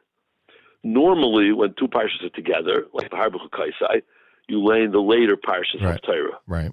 But when Achremes Kedoshim are together, you lane Achremes' Haftarah because you want to avoid Kedoshim. Wow. Okay, that's a pshuta. That's a regular year. In a leap year, it's very interesting how this works here. Achremes or Kedoshim, in almost every leap year, will either be Shabbos HaGadol, right? Achremes can be Shabbos HaGadol, right, or Machar Chodesh. One of the two will be Machar Chodesh. In other words, where Rosh Chodesh year is on Monday, and now Shabbos Machar Chodesh, or Rosh Chodesh year is on Rosh Chodesh. So all of those will knock out the Haftarah of either Achremes or Kedoshim. And none of those happened this year. And none of those happened this year. So what happens is we say, well, if Achremes got knocked out, let's say Achremes can be Shabbos HaGadol sometimes in a leap year. So we say, okay, for Kedoshim, lane Achremes' Haftarah and drop the Kedoshim Haftarah. Right. And so on. So same thing, Achremes Kedoshim, if you only have one of those weeks open, don't do Kedoshim and do Achremes. What happens this year is that Achremes falls out on a regular Pesach. Shabbos. After Pesach. After Pesach. The Shabbos after Pesach. It's not Machar Chodesh, it's not Rosh Chodesh. And Kedoshim falls out, I believe it would be a Gimel Ear, I think. Yeah, it is Gimel Ear. I'm looking at it. It's Gimel Ear. Right. It's Gimel Ear. And now you got two open Shabboses. So Achremes gets Achremes Haftarah, and Kedoshim gets Kedoshim's Haftarah. And the last time we did that was 1997. Wow. Oh, which is that what that listener pointed out, 57-57, right? Exactly, right. What he meant was this year is what's called the Zayin Ches Gimel, which means Rosh Hashanah is a Shabbos. Right. It's a Chaser, which, by the way, it's the last Chaser year for a bunch of years. And Chaser means that Rosh Chodesh Teves is one day, and Rosh Chodesh Teves. Say it again? Kislev and Teves are one day. And Teves are one day each. And what's the third thing? No, just that's it. So the Gimel means Pesach is on Tuesday. Right. And how unusual is this with the setup you just described? How often is Parshas Umesorah by itself Shabbos HaGadol? I mean, that's more common. Really? That's actually more common. By itself? Because in a leap year, by itself, yeah. So in any leap year, when you're splitting the parshas and the early Vayikra parshas are read in order. Right. So now and beginning of Nisan, usually Shabbos HaGadol is Umesorah in a leap year. Wow. Sometimes it's Achremes. When Rosh Hashanah is on a Thursday in a leap year, then Shabbos HaGadol is Achremes, right? Is right, correct. Usually, otherwise, it's Umesorah. Right. That's why I was like, okay, if you look in those old Machzorim, they tried to cover it, but some of them missed it. Like it could be Mitzayra, it could be really the next week. You know what I'm saying? What do you mean cover? A machzor for Pesach, you mean? The machzor of Pesach has to cover the potentially upcoming parshiyos. Correct, because if you want to see a machzor that did its homework, you'll see the upcoming parsha could be Shmini in right. Pshuta. Correct. Or it could be Achrei Mais, or Kedoshim, like this year. Or it could be Kedoshim. Right. Some of the old machzor missed the boat. Wow, I'll tell you. That's a great one. If I find an old machzor for Pesach, it's the first thing I'm going to be looking for now. I once saw, there was once an organization that published like a brief set of parshiyos for like a span of time just to cover like things that could be in the winter time, like maybe when they could get together. So then it had a Machar Chodesh, for Kislev and Teves and Shvat. The problem is, Teves never has a Machar Chodesh. Wow. And Shvat never has a Machar Chodesh because Rosh Shvat's never a Sunday. But they published Machar Chodesh, so there was extra space that they used up because Machar Chodesh never happens in those weeks. I love it. I didn't write a letter, but I figured maybe someone wants to learn Torah, All right, what else do we need to know about the brand new year? Okay, so, and we do also, on the topic of rare Haftarahs, you are correct. We do Miketz, which is the second rarest Haftarah. Right. And right. again, so we usually don't because it's usually Shabbos Hanukkah. Correct. And also, Tazria, the Haftarah of Tazria is, I believe, about the fifth rarest. Again, it depends on Minhagim and how you add them up, but Tazria is a rare Haftarah. Oh, Shabbos HaChodesh.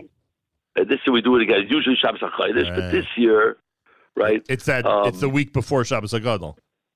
Correct, and therefore it's off. So we then have Torah. Now in that Haftarah, you have something that's also very, very uncommon for your listeners. This is something that that is not so common. You have it in Rus, actually. It's called a kriv. It's a kriva like siv or a ksiva like kri. I have to look this up here. It's a ksiva like kri, which means there's a word written at the very end of the Haftarah of Tazria. From Malachim.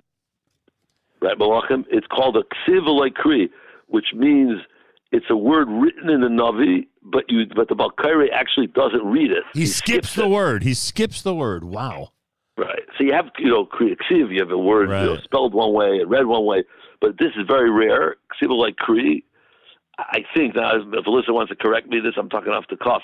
You lane it in Rus, and even though it's relatively rare, you don't lane it that often. It's such a ksiva like kri is extremely rare. So when Rus or this Haftorah are printed in our Chumashim, do you think they leave that word out? Obviously, in the Klaf, you can't leave the word out, but do you think they leave it out in the Haftorah books? What they do is they put it in brackets, right? They write, they write, and they don't put Trump and they don't put Nakudas under it. They just write the word to tell you it's there, but it's like Kriya, and that's very fascinating. Any Kriya Ksiva or this, there's something to learn because they put it in to teach you something, but it's not read for another reason. Again, in Rus, there's a few of those where you have both directions. I can't wait. I got to look at the Haftarah book. I can't wait to see how they do it. Interesting. Yeah, that's really. I said I have what to talk about, and I got to work on a drasha for that. What's the significance? I got a half a year though. Let me get to Yom Kippur and Sukkot first. Have you prepared Have you prepared the Kol Nidre sermon yet? Yes. All right. Yes, so you're way ahead of yourself, Rabbi Heber. Come on. I'm going to mention actually the three. There's a major anniversary. We're in between. Actually, there's three huge anniversaries that we're right in the middle of. Okay, Rosh Hashanah was the 100th anniversary of Daf Yomi, the beginning of Daf Yomi, and I spoke about it. Yom Kippur War.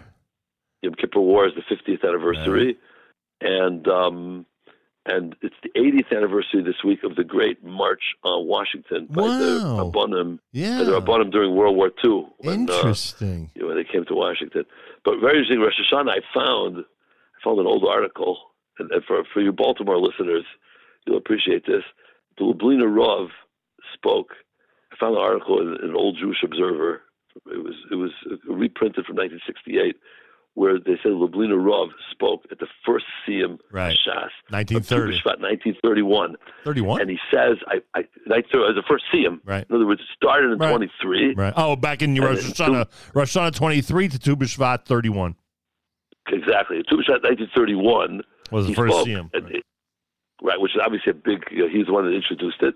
Right. He spoke about in it. He said the Daf Yomi Magidei Shir are all different. Meaning they have different styles, but they're all unbelievably Magidei Shir. He said, I've traveled for the yeshiva to London, and he quoted the Rav there. His name is Rabbi Assistant. He said, I traveled to Strasbourg, and I traveled to Baltimore, where Rabbi Schwartz said the Daf Yomi. Wow. So that was like the founder of Daf Yomi came to a Daf Yomi Shir in Baltimore. So I was that was like a nice great shout out as nice we way say. to end the drasha. Nice way to end the drasha. To say the least. That's cool. That's really cool. So these anniversaries will all be mentioned on Kol Nidrei Night. So I spoke about Rosh Hashanah already. Kol Nidrei Night, I mentioned Yom Kippur War. I found Rav Ruderman spoke following the Yom Kippur War, and he spoke about what we should do in such a situation. So I'm going to quote from that Shimon and Yisrael. Very interesting. It's America's one and only Jewish Moments in the Morning radio program, heard on listeners-sponsored digital radio around the world, the web at NachumSegal.com, on the Nachum Segal Network, and, of course, on the beloved NSN app. Rabbi Dovid Heber is with us. It's the 5th day of the brand new year. We're discussing 5784, Tufshin Pei Dalet. All right, Rabbi Heber, what else do we need to know about this brand new year? Okay, I started B'Tevis. You mentioned it's a Friday. That's correct. But now we're coming up on something that you remember as a kid. And that is, we're going to have 2 Asar B'Teves in a row. Right. 2 years in a row. That are Fridays, you mean? That are Fridays. Correct. I mean, Mashiach hopefully will come and we'll celebrate both of them. But if not, then Asar B'Teves is 2 years in a row on a Friday. That hasn't happened in over 50 years. It happened at the end of 72 and early 74, which were two back-to-back Hebrew years. I remember in 74 as a little kid how cool it was that we were breaking our fast on Kiddush. I remember that. Yeah. I was also a kid. A couple other interesting things. Okay, this one is out of fascinating. Okay, so I said this Rosh Hashanah night because I always go through quickly some of these things, and in Chutz La'aretz, the maximum number of psukim that you could lane in a day, from when you wake up, from Maida Ani till Hamapil. That's how I'm defining the day. Okay. When is that? It's okay. Shabbos Zohar this year is going to be on Erev Purim. Purim is going to be on Motzei Shabbos, which is nice because you don't come in fasting. Right. Correct. Especially it's an Ibriyar this year, so that means daylight savings time. So the fast ends much later. Right. Anyway, so in the morning we're going to learn by Yikra. Okay, and we're going to repeat. Then it's Zohar. Right. Then we have the Haftarah of Zohar. Right. By Mincha we're going to learn Tzav. Right. And at night we learn Megillas Esther. Right. The highest number of psukim from Tanakh that you could possibly lay in a day. Now you got to come onto an Ibriyah with the Vayikra, because in a regular year you lane Parshas Tzav on such a day. Right. And then you lay by Mincha Kisisa. And when you add up that, it's a little bit shorter than this year, and therefore this year has more. Rabbi, and that's why you have the most the year of Torah. So, Rabbi Heber, those who repeat the last pasuk of Parshas Zohar, they get another pasuk. So that got us an asterisk. We're putting it at 325, and of course the meaning is to repeat the entire pasuk. We're not counting those. We're not counting that. So those who only repeat the one word shouldn't feel left out, is what you're saying. Exactly right. In our count, we're giving it 325. I added 325. I think that's right. I didn't recheck it again, which I sometimes should do, but that's from some old notes that I found. Here's a complicated one. By the way, speaking of Shabbos Zohar, before you get to the complicated one, I think I saw this in Dover Be'ito, and I cannot thank you enough for bringing that luach to my attention, by the way. Based on a conversation I had yesterday with the Shmulik at the Flatbush Eichlers, it seems it is out already, but it hasn't gotten to our area yet. But apparently, it will over the next few days. Please God. So, and then by the way, this year it takes there's another month to write about. So it takes some time, Rabbi. Absolutely. I really wanted it out already because when of course. Are you kidding? For this, I look in there. Are you kidding me? I'm waiting with bated breath. But anyway, I believe it was there that I saw this. It may have been somewhere else. Those who rely on Parshas Ki Teitzei to be Yotzei Mechias Amalek, those who rely on that because whatever the circumstances are, they can't be, I don't know, at laning Shabbos Zocher or whatever the situation might be. Someone missed Shabbos Zocher. Apparently, you have to be very careful in the upcoming year because if you rely on Kiseitze, then the laning from Kiseitze to the next Kiseitze is more than 12 months, is more than a year. And it might be considered that you did not, within the year, take care of the mitzvah of Mechias Amalek. So I don't know if... Right, exactly. Well, that's it. So what is I'm sorry for that? The distance between the last Shabbos Zocher and the next Shabbos Zocher is 13 months. Right. And we say the Shichha, people forget after 12 months. So therefore, you're going Zocher, you got to remember it, and therefore you do it every 12 months. And you don't have the 12 months, so it's 13 months. So some people are... want to be yaitza with kiseitze. So every time so that was the point. So the point wasn't right. The point wasn't what I said. The point was there are people who pay extra attention to kiseitze next year because between the Shabbos Zochers is too long of a period of time. Correct. So I told my gabbai, I told my bakari to have in mind, right, for anybody that wants, and anyone who knew this had in mind. Some argue on it, many argue on it, and say, even in the Shana Pshuta, you could go more than 12 months, right? Because let's take a year where Purim is a Friday, Shabbos Zochar, right? Let's say the following year, 2025, Tavshin Pei, Shabbos Zochar is going to be on the 8th of Adar, right? It's because Purim is a Friday. The following year, Shabbos Zochar is going to be late, more than 12 months in a few days. So even in a Pshuta, you have more than 12 months. Obviously, Chazal, right? So it's close enough. Right. It's close enough. So it's always a quote-unquote problem. But the solution, of course, is if you do it with regularity, even if it's 13 months, that's all Chazal were concerned with. So that you do it with regularity. That every Shabbos before Purim, it's done. Simple as that. Very interesting. Right. But again, it makes for, again, some Sefer brings this, and it's a nice alum to show. Everybody gets very excited when there's an upcoming every year. And it makes our segment much more interesting. Correct. Okay, you were saying about something complicated. Go ahead. Something complicated, but very interesting. I think this year, first of all, this coming year is both leap years. In other words, of course, it's a Hebrew leap year, and a secular leap year.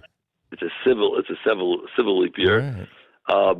It happens. It's not so rare. I once looked this up. The way the calendar has shifted. This is not what I before I get to my point, but I can't resist this one. Okay, the last time you had a Lamed Adar Rishon on February 29th. In other words, Lamed Adar Rishon is the February 29th of the Hebrew calendar. Right. The bushel, right? Because it doesn't happen every year. Right. Hasn't happened since 1824. And it doesn't happen because the way the calendar shifted slightly.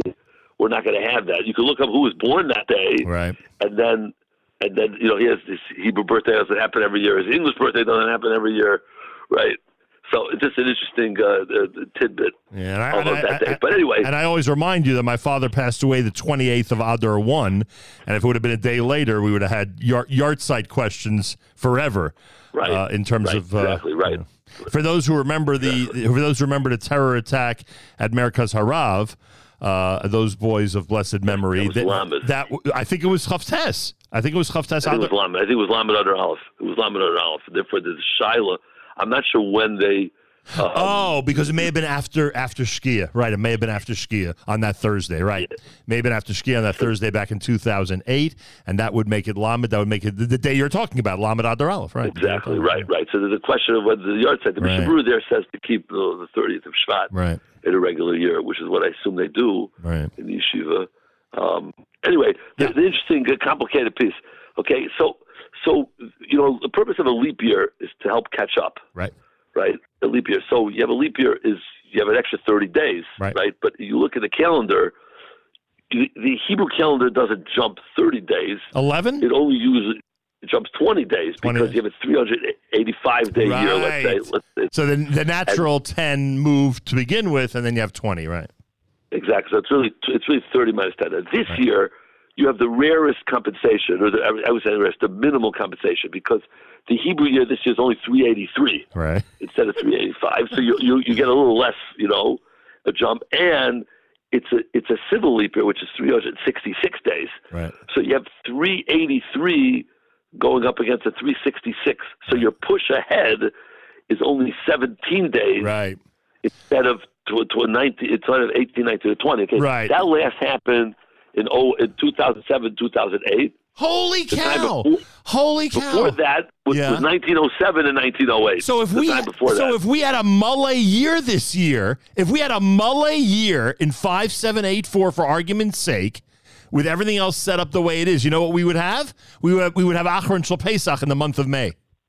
That's correct. Which leads to another interesting tidbit. Wow! Right? But the jump is not significant. It's 17 days instead of the normal, much bigger. But so here's another rarity. It hasn't happened in 350 years. Okay, it's a little bit confusing, but the 8th year is usually is a late year, right? We know it's late. It's so late this year. Just for example, as you mentioned, the last day of Pesach in Chutz La'aretz, April 30th, right? And in Eretz Yisrael is the 29th. Right. You have Purim on April the 23rd. I'm sorry. Excuse March. me. You have Purim on March the 24th. Tisha B'Av is August 15th. Is it August, right? And Shavuos is June 12th. Right. Hanukkah next year, this late year runs into the following year. Hanukkah runs into the next civil year of 2025. It was Achron Shel Pesach. I'm sorry. Hanukkah comes out in January, right? In other words, it's cut. It's the end of Hanukkah is going to be New Year's of next year. Which means in 2024 there's no Asar B'Teves. Correct. Right. So in leap years you never have an Asar. In civil leap years you never have an Asar B'Teves. I think it's happened maybe once in the last 100 years. Wow. Because it starts early. Right. In other words, like we have December now, and then it runs late. I forgot which year it was. Maybe 70. I want to guess 76. I think 1976 was a civil leap year that had a Asar B'Teves. It's a one in like 100 years. Let me see if I'm right. Yeah. I just opened my calendar here. December 31st, 1976. You see, it barely made it. Meaning because it was a civil leap year without it being a Jewish leap year. Oh, you're saying when they're... I'm saying a Jewish leap year, a year that's a Jewish leap year. And a civic leap year. Civil year, right. Regardless of the civil leap year, but that civil year will not have an Asar B'Teves. Right. Because in the Jewish leap year, Asar B'Teves gets pushed falls early because it's before the extra Adar, and the next Asar B'Teves falls late. So you miss, like we said earlier, December 72 had a Friday Asar B'Teves. The next Asar B'Teves was January 74. Wow. Because 73 did not have an Asar B'Teves. Unbelievable. What else do we need? One more. Go ahead. Yeah, the late year. Okay, that's a big one because that's very relevant to people's schedules and so on. Yep. One more is that the day Rosh Chodesh Elul is the day after Labor Day. Wow. There's going to be a whole month of school before Rosh Hashanah. Right, exactly. Which actually is really nice, frankly. That's a good month of school and then a good break afterwards. Correct, and then also there's questions Elul, people want to be learning and so on. But it's the latest year. Interesting, the 8th and the 19th year are the two latest years. Meaning of the 19-year cycle. Civil calendar. Correct, 19-year cycle. But 8 is usually a drop later than the 19th. Wow. Okay, because they both come after 2 leap years. In other words, they come after 2. In other words, 6 and then 8. Usually, you got to wait 3 years for a leap year, but here you get an extra kick, right? It's 6, then 8, so it's 2 years later. 17th year of the 19th year, and then 19. So you get that extra push up. Okay, but 8 is later than 19 because. But this 19-year cycle. 19 is later than 8, which means in the 19th year of the cycle, which is going to be in 11 years from now, 2035. When will Rosh Chodesh Elul be? Oh, no, but Pesach will be May 1st. The last day of Pesach is going to be May 1st. Wow, so we are going to finally have that. So it does happen. And then in 2043, I hope I'm invited back on the show. In 19 years, Hashem, that's the biggie. Pesach, the last day of Pesach is going to be on May the 2nd. Which means that even in Israel, Pesach will be in May. Correct. Wow. So I always wondered, your listeners are going to laugh at this. Some matzahs say, some of the Shmur matzah boxes used to say expires May 1st. I'm thinking, right? They better change that. There'll be somebody writing an extra number there. We meant May 10th, not May 1st. Yeah. Boy, oh boy. And just another couple of things when it comes to the work schedule. This was certainly very beneficial to many people that everything is Shabbos Sunday, obviously the exception being Monday, Yom Kippur. There are a lot of people happy about the fact that Columbus Day is the day after Simchas Torah, so that gives everyone who's off on Columbus Day a day to recover from the incredibly long month of Yom Kippur. Take their sukkah down also. And take their sukkah down, correct. And also, oh, by the way, next year's sukkahs could be freezing. Next year's sukkahs could Next year, sukkahs could be almost Thanksgiving. I mean, my gosh. It's cold. It's going to be cold. It's going to be, And Rabbi Heber, your comment about about Pesach being Tuesday, Wednesday, the first 2 days, and I believe Shavuos is what, Wednesday, Thursday this year? I think it's Wednesday, Thursday. Correct. Yes, correct. I mean, that's a lot of midweek, Rabbi Heber. A lot of midweek you're giving us. Absolutely. Yom Kippur is a Shabbos next year. Right. That's the first time in 7 years we have. My late brother used to say that that when there's 3 3-day yontifs, the consolation prize is that Yom Kippur's on Shabbos. Because those 3 3-day yontifs are quite a haul, Rabbi Heber, and we have I know. We have it 1 year from now. Yeah. It has not happened in really, it's 6 years, so next year will be 7 years. Right. What's interesting, you make Kiddush every Friday night. When it happened 6 years ago, I thought to myself, we're missing Kiddush Yom Kippur night. And now, B'tz Shem, we should be doing Kiddush every single Friday night till 7 years from now. Wow. When it happens again. 1 second. Oh, you meaning that, but meaning next year it happens. Next year, right. So now we're by because this is now the 7th. Oh, wow. I didn't realize it was such a long stretch. I didn't realize it was such a long stretch. Wow. It's been a while, yeah. So 3 day in Eretz Yisrael is a big deal because that's the only time. Yeah, for Rosh Hashanah, right. They have the 3 days, and that hasn't happened in a while. So it's going to be, they prepare a lot. I mean, we also do, but it's for them it's a unique experience. Yeah, for them it's a total panic. We're used to it, but for them it's a total panic situation. For them, 2 days is a total panic situation. Absolutely. We're actually the longest break right now. This may be surprising. The longest break of no 3-day yontif. Okay, because the last time it happened, here's an interesting tidbit here. You always have a 3-day yontif. Every civil year has at least one 3-day yontif. Last year was Pesach. Thursday, Friday, Sunday, Monday. Last year was Pesach. Last year was Pesach. Next year is Rosh Hashanah. Right. Believe it, that's the longest possible break with a leap year in the middle. A year and a half break. Yeah. With a leap year. Right. It's the longest. And with a leap year makes it even longer. Right. What does Rabbi Heber do?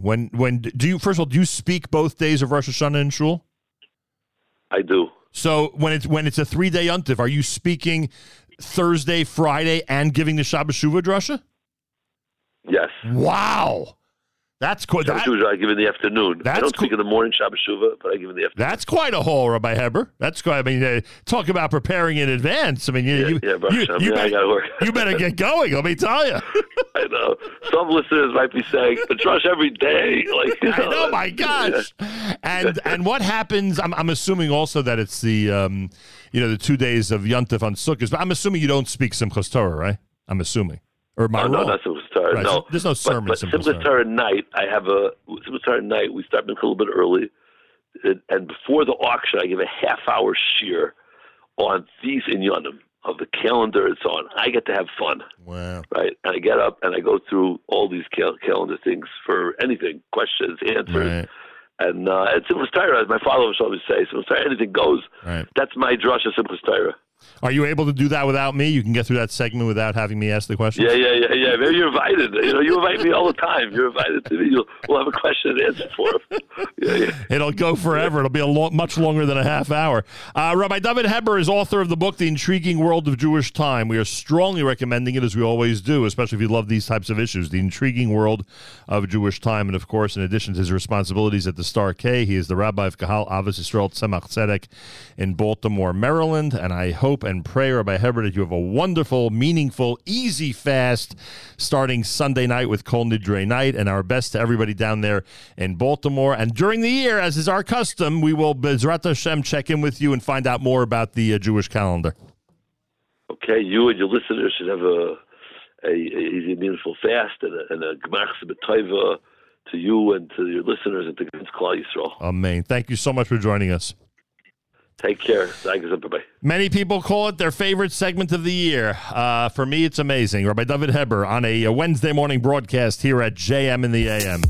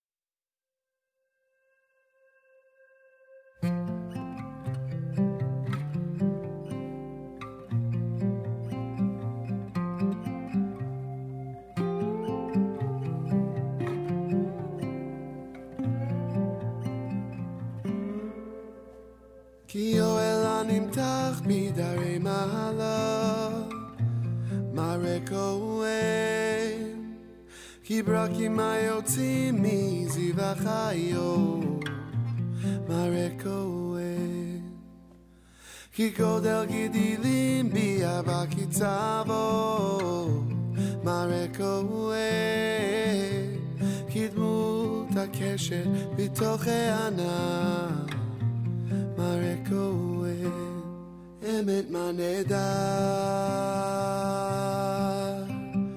אמת מה נהדר, היה כהן גדול, בצאתו מבקדשי הקדשים בשלום, בשלום בלי וגם כי עוד אשר ילביש צולי צורי מראה כהן כי ורד הנתון בתוך עינת חמד מראה כהן כי זרע נתון על מצח מלך מראה כהן כי חסד הניתן על פני חטא מראה כהן אמת מה נהדר אמת מה נהדר היה כהן גדול בצאתו מבקדשי הקדשים בשלום בשלום בלי וגם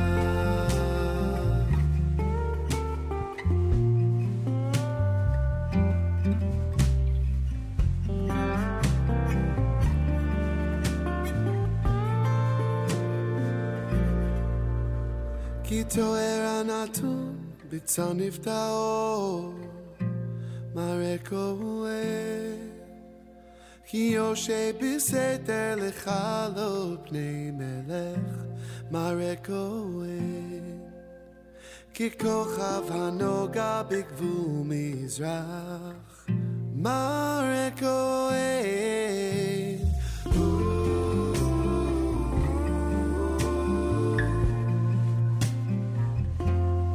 אמת מה נהדר אמת מה נהדר היה כהן גדול בצאתו מבקדשי הקדשים בשלום בשלום בלי וגם JM in the AM, it's brand new from Aryeh Kunstler. It's called Mare Cohen. Words we say in the Yom Kippur liturgy, of course, coming up this Monday. We're on the 5th day of the Aseret Shemei Tshuva, halfway through, 5th day of the 10 days of repentance. Reminder, Rabbi Goldwasser speaks tonight at our very own Rabbi Goldwasser speaks tonight at the Young Israel of East Brunswick in New Jersey. That starts at 7:30 p.m. Rabbi Goldwasser is always spectacular, but when it comes to the Aseret Shemei Tshuva, to these 10 days, he is even more spectacular, so please try your best to be at the Young Israel of East Brunswick.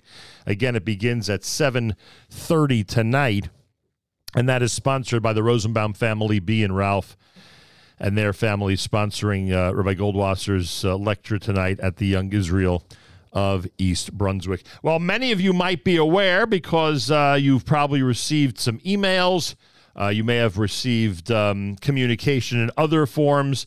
You may be aware that Torah Umesorah, which we'll explain in a moment, but many, of course, in our audience are very familiar with it. Torah Umesorah is in the middle of their 2-day Torah Umesorah campaign. It's a $10 million campaign to continue their work for all the schools that are members of Torah Umesorah in this country. Torah Umesorah, as you might know, has a tremendously rich history, to say the least, and has been really at the forefront of what's happening on the Jewish education scene for many, many decades. They have this $10 million campaign, which ends later today. It ends tonight, actually.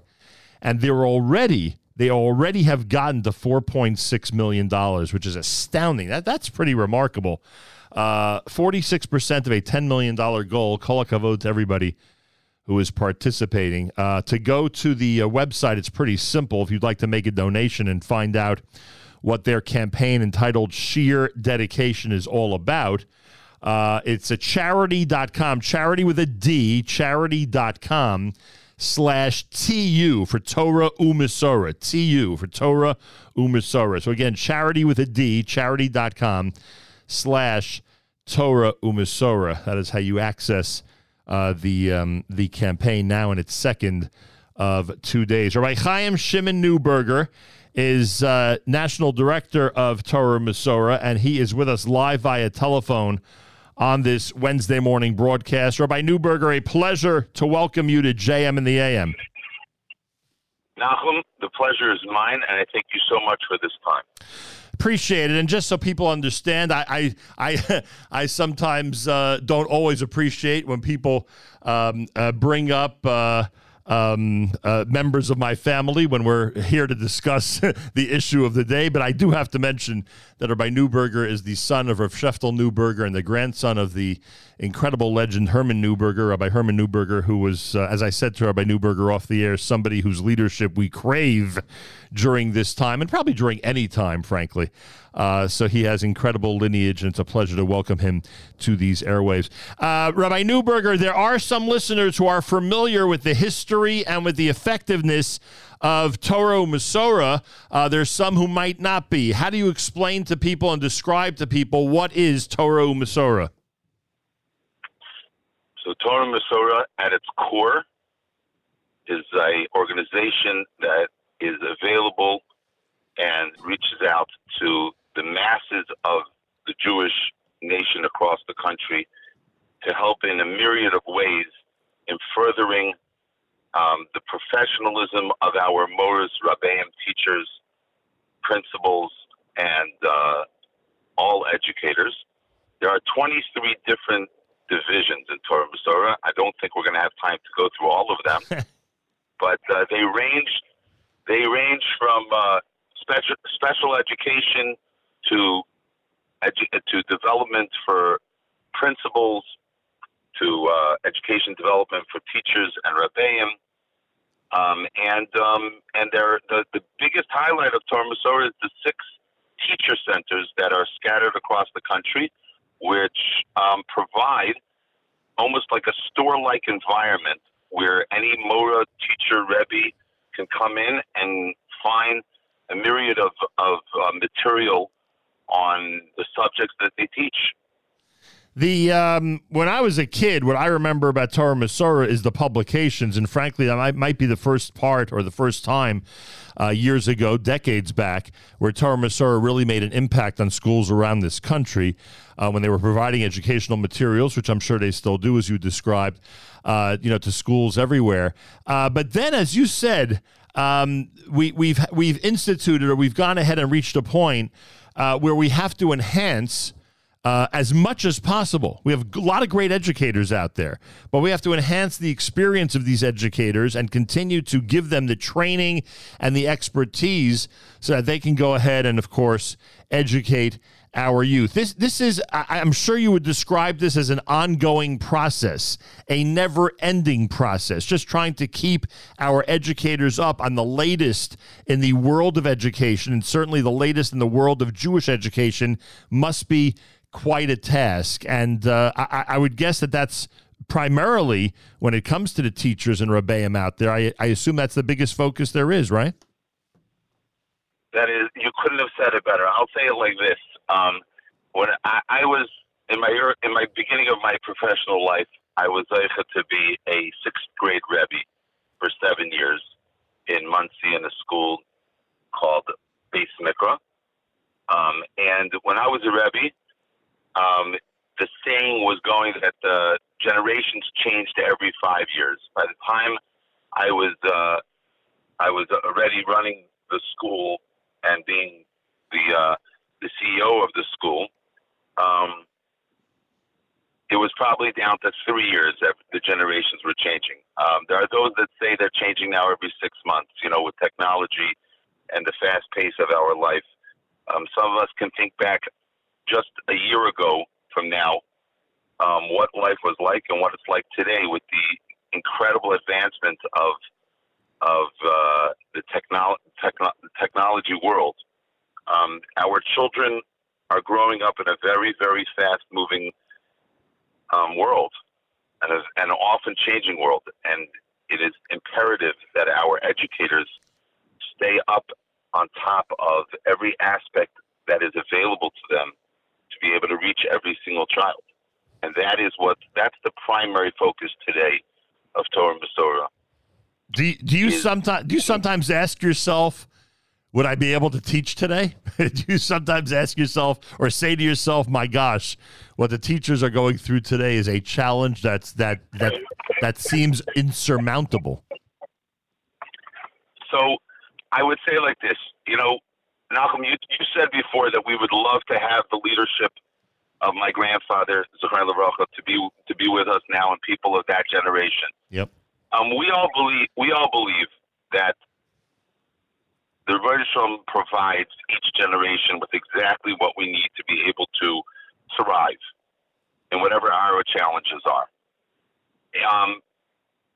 Myself, I can't imagine going back into the classroom, but I'm watching on a daily basis the heroes of our generation, and they have what it takes, and they do connect with our students.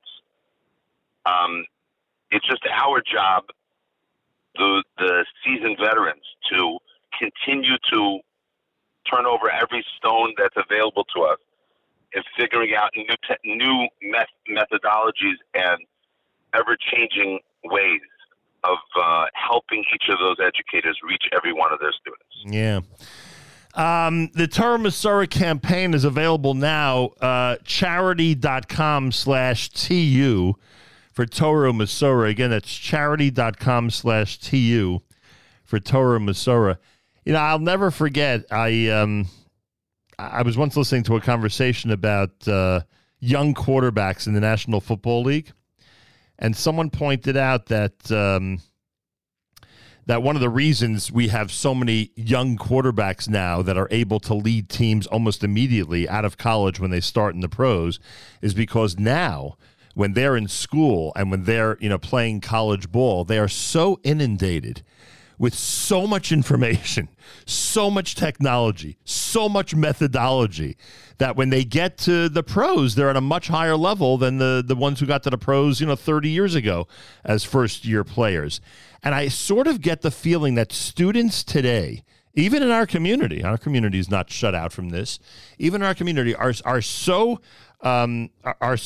much wiser or so much more able to keep up with the speed of technology and the amount of information that they are being fed on a regular basis, including in the classroom, by the way, that I think they're just used to being able to incorporate more and learn more. And, those of us who are older teachers in the classroom who are trying to keep up with that, it's a very difficult task. And I would imagine that this has got to be one of the main focuses out there, that as this world continues to, give our children just a boatload of information on a regular basis, we as Jewish educators have got to do the same with our subjects and what's dear to us. It's an incredibly important point. There are definitely still some educators that are timeless, that have aged incredibly well and have constantly been able to reinvent themselves and connect with their students. But there is one challenge in that area that is something that we're experiencing across our nation on all different sectors of the Jewish society, is that it seems like we are not attracting enough educators.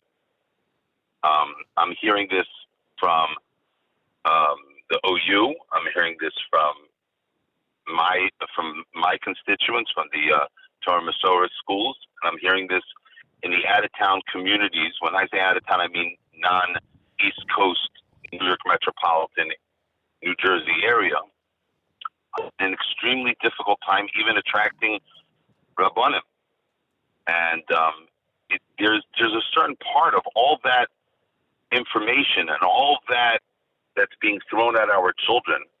Somehow, the drive to want to make a difference in the Rebbeinu Shalom's world is becoming a little less in this generation. Yeah. And something that's incumbent upon us to somehow reinvigorate our youth into understanding, even if you're a doctor or a lawyer, and even if you're a businessman, there's a part of your life that you have to figure out where you make a difference in the Rebbeinu Shalom's world. And if that became more part of our vernacular and more part of our lives, so enough of those children and youth would end up being the educators and the rabbinic leaders. Yeah, well, I would argue that just the evidence is there that as you continue to head toward this $10 million goal, when it comes to that area of Jewish life, people are going ahead and dedicating a tremendous amount of their resources and of their time, not just money, but their time as well, to great causes like yours. But unfortunately, the other industries that people are being attracted to are so attractive. It is very hard to convince young men and young women in our community to go into Jewish education. And I wish that money could solve that problem, because again, we see that, thank God, there's so much generosity out there, and there's the potential to raise a lot of money and to have these projects and efforts be well funded. But I don't see it, unless there's something I don't know that you're proposing, unless there are, incentives being given nationwide for people to go into Jewish education, or for teachers who've been doing well their first couple of years, to continue moving forward. And unless those financial incentives are there, it's going to be really hard to keep up with other attractive industries. So, Nachum, I'll tell you like this. You had mentioned in the beginning that you don't necessarily like speaking about your own family. I love talking about my family. I'm very proud. But one second, just to clarify, what I meant was that when I'm a guest on somebody's show or while I'm being interviewed, I like to get to the point at hand instead of concentrating on some of the on the side stories and the family pieces. And I can understand if a guest might get frustrated by that. So that was just a courtesy, or being courteous to you, my guest. That's all. So I'll say like this, Nachum. If we would just look in our families, I know two of your brothers, and I obviously heard of your grandfather. Being from there, Yisrael, I definitely heard of your grandfather. Didn't know him. His time in there, Yisrael, was long before my days. But you look at your family. I don't believe, and I can speak on my family's behalf, I don't believe we went into Jewish education and making a difference in the Rebbeinu Shalom's world with any drive for the financial part of it. I'm not belittling, and I'm not by all even coming close to saying that we don't have to take a serious look at the financial structure of our institutions and figure out how our educators and our rabbanim could be paid more, and therefore make those jobs more attractive. 100%. That is absolutely the first and top issue. But we also have to realize that most in our lineage, most of the high talented people that have gone into education and into leadership have done so with an internal drive to make a difference, and not because it was something that necessarily paid the bills. Yeah, I get it. On the level that I get it, but not everybody's got that internal drive, and frankly, the alternative is way too attractive. That's the problem. I could tell you about people that would be superstars in the world of Jewish education, both men and women. But certain industries today, first of all, are very attractive because of the large amount of money one can make. But also, being a frum person who's raising a family, it costs money, and people understand that reality, and then people are scared off from industries where they're not going to be able to bring in a sufficient amount of money. It's a big problem. Hey, when you come to visit us, Rabbi Neuberger, and I hope you will come to our studio, we can go into this, for an hour and talk about the difficulties difficulties of trying to put this all together. And by the way, I'm sitting here wondering about your $10 million goal. And then I say to myself, just to maintain the centers that you describe, just to maintain the hubs of Jewish education where people can come and be trained and take days off from their school, which principals are encouraging. And I get it. In my day, I don't think it was that important. Now I don't think you have a choice. You got to bring in teachers for teacher training, and you got to bring them in to get, all the up-to-date information. And you need people to do that. And today, everything costs so much. So the $10 million goal you might describe it as a modest goal, frankly, to keep Torah Umesorah and everything it does to keep it going. I'll tell you this much. It's not our full budget. Yeah. Which is not our full budget. Which is remarkable. Nachum, I just want to bring up. I would be remiss if I didn't say and express to your incredible audience that there's a whole different part to Torah Umesorah, which at one point was the main focus of Torah Umesorah, and that is the outreach into the smaller hubs of the Jewish nation across this country, and the creation of communities and the creation of communities-based schools. There's two of our 23 divisions. One is called Project Seed, which sends out young yeshiva boys and girls to make day camps and learning programs in many, many cities across the country during the summer, which very often leads to the community wanting to have their children go through the process of a true Torah education, and that's how the day school program gets started. There's less and less of the starting of these day schools, but the maintaining of these day schools across the country is something that is still very much alive in Torah Umesorah. Unfortunately, sometimes people forget that part of Torah Umesorah because of the hubs of, Lakewood, New York, Muncie, Chicago, LA, Toronto, and we forget that there's, these towns all across Florida and Texas and Midwest that really need our support as well, and need our resources, and need our trainings, and need us to help them staff their schools.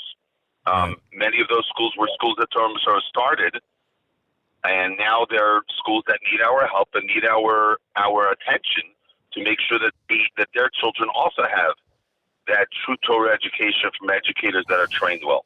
That's another part of Torah Umesorah. Oh, I get it. And anybody who hears this understands how important it is. Rabbi Chaim Shimon Neuberger is with us, National Director of Torah Umesorah. The campaign is on. We'll talk about it in a second. But I invite you in here, Rabbi Neuberger.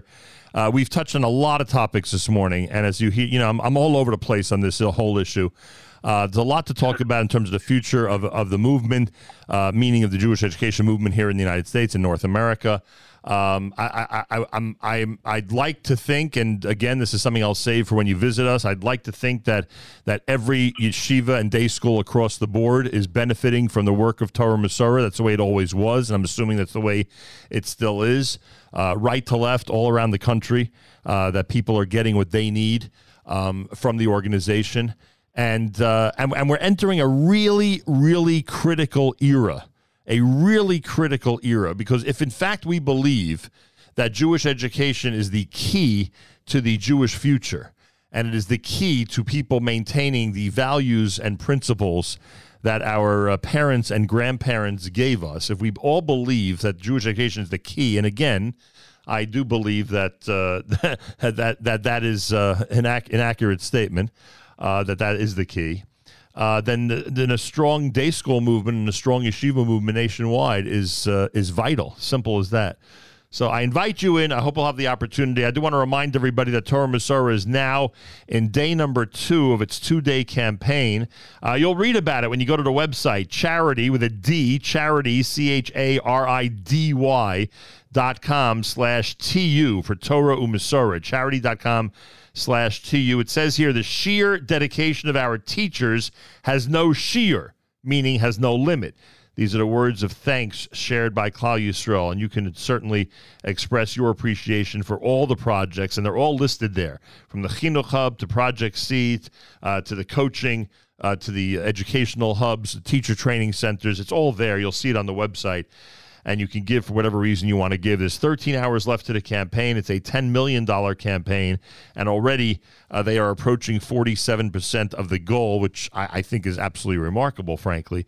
So we encourage everyone to give and get the Torah Umesorah off to a good... So this is the time of year. School year just started. Charity.com/TU. Charity with a D.com/TU.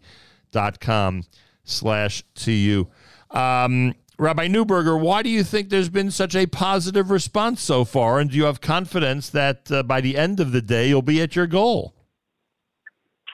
So I'll tell you that if anybody visits the site, they will see that there's over 1,000 teams that are willing to raise money in this campaign. Torah Umesorah has maybe 130 staff members. So even if every single staff member has an active page, you realize that that means that another 900 people across the country have seen it in their purview to take on, to raise money, and to send out links and express their connection to Torah Umesorah. And the vast majority of them are educators. And when we have schools and educators, Menal and Menahalos, Rabbeim and teachers alike across the country, sending out saying, Torah Umesorah matters to me.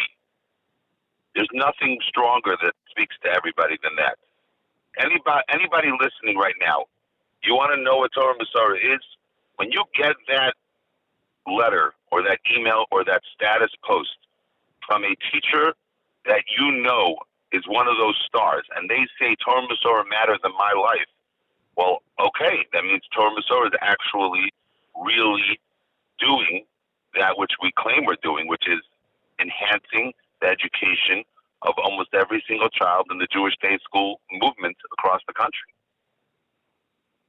And that's why a campaign like this is so successful. It's a pretty because it's real. It's a pretty remarkable vote of confidence, frankly. It sure is. It's humbling and encouraging. And as my grandfather used to tell us all the time, every single opportunity is another level of achrayus, of responsibility. So you get this vote of confidence, it just brings on a tremendous amount of achrayus and responsibility to go continue doing at the best level possible that we can possibly do. You know, there's certain balabatim in this country. I don't know why this comes to my mind, but I just have to mention it, especially at the beginning of the year when so many principals and heads of schools depend on them. There are so many balabatim in this country, some of them very wealthy and some of them very, very busy, frankly, who have such an interest in their schools, who do so much behind the scenes, who are leaders of expansion programs, who are doing everything in their power to really give the school a strong backbone. And I don't just mean financially and the way the building looks and the way it operates, but educationally as well. You know, who take the, you know, who take the subject matters and the courses and goals of the school very seriously. And I don't want people to think that, you know, I'm, God forbid, condemning those who've chosen other industries than Jewish education, because frankly, you could be, as you described earlier, you could be in any industry and make a tremendous difference. I'm sure you're familiar with the type of balabatim that I'm referring to. Obviously, I ran a school for many years, so I know exactly who you're talking about. And you had someone like that? You had people like that just sat day and night? I had an inner group of 4 parents, and then a little bit of a larger group of 12 parents that fit exactly the bill you just described. And it's impossible to operate a school without them. It's impossible to get through. Absolutely. And I will tell you, Malcolm, one of the biggest kept secrets in maybe educational is that parent bodies really could, if they could ever get together, really push their schools to incredible heights. It's hard for the parent body to join together. But in circumstances where the parent body joins together, they're the constituents of the school. And they really could push the school to tremendous heights. Now, very often that will come along with a responsibility on their part to do their part of it. But if a parent body is educated and a parent body is motivated and mobilized, they could take any school to great heights. And what about the parents in the parent body who find an hour a day or a day each week to get into the classroom and to help with, with electives or clubs or even regular subjects? There are parents like that as well. Wow. Yes, there are definitely opportunities like that as well. And the biggest thing I've seen when that happens is those parents become the biggest believers in their Rabbi and their motors and their teachers, because when you live it, even for a small time, you really get an understanding of what it is that these people are doing all day, every day, and spending their life doing. And it gives you a level of appreciation that talking cannot. I can't give that over to you with as much passion as I have. I can't give that over to a person like they can experience if they ever walk into a classroom and try to do it themselves. Yeah. All right, Rabbi Neuberger, let's schedule you to get you into the studio now at the beginning of the school year, and we'll have an even more focused conversation about all these goals, if you don't mind.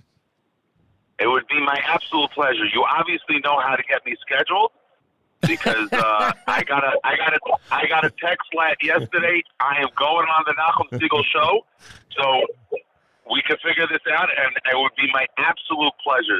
Because whoever's listening to this program has to be part of the ongoing solution. Everybody's got to be part of it. Oh, you can't leave it just to the few. I don't even know if you know how right you are about that. No question about it.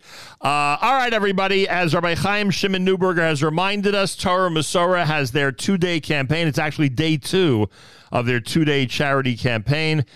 Go to the website, read about it, and give what you can. They have a goal of $10 million, and as you heard, things these days costs a lot of money to keep all these different services going from Torah Umesorah headquarters. Charity.com/TU for Torah Umesorah. Again, that's charity, CHARIDY.com/TU. I take this opportunity, Rabbi Neuberger, wish you a Gemar Chasima Tova. Very much look forward to meeting you.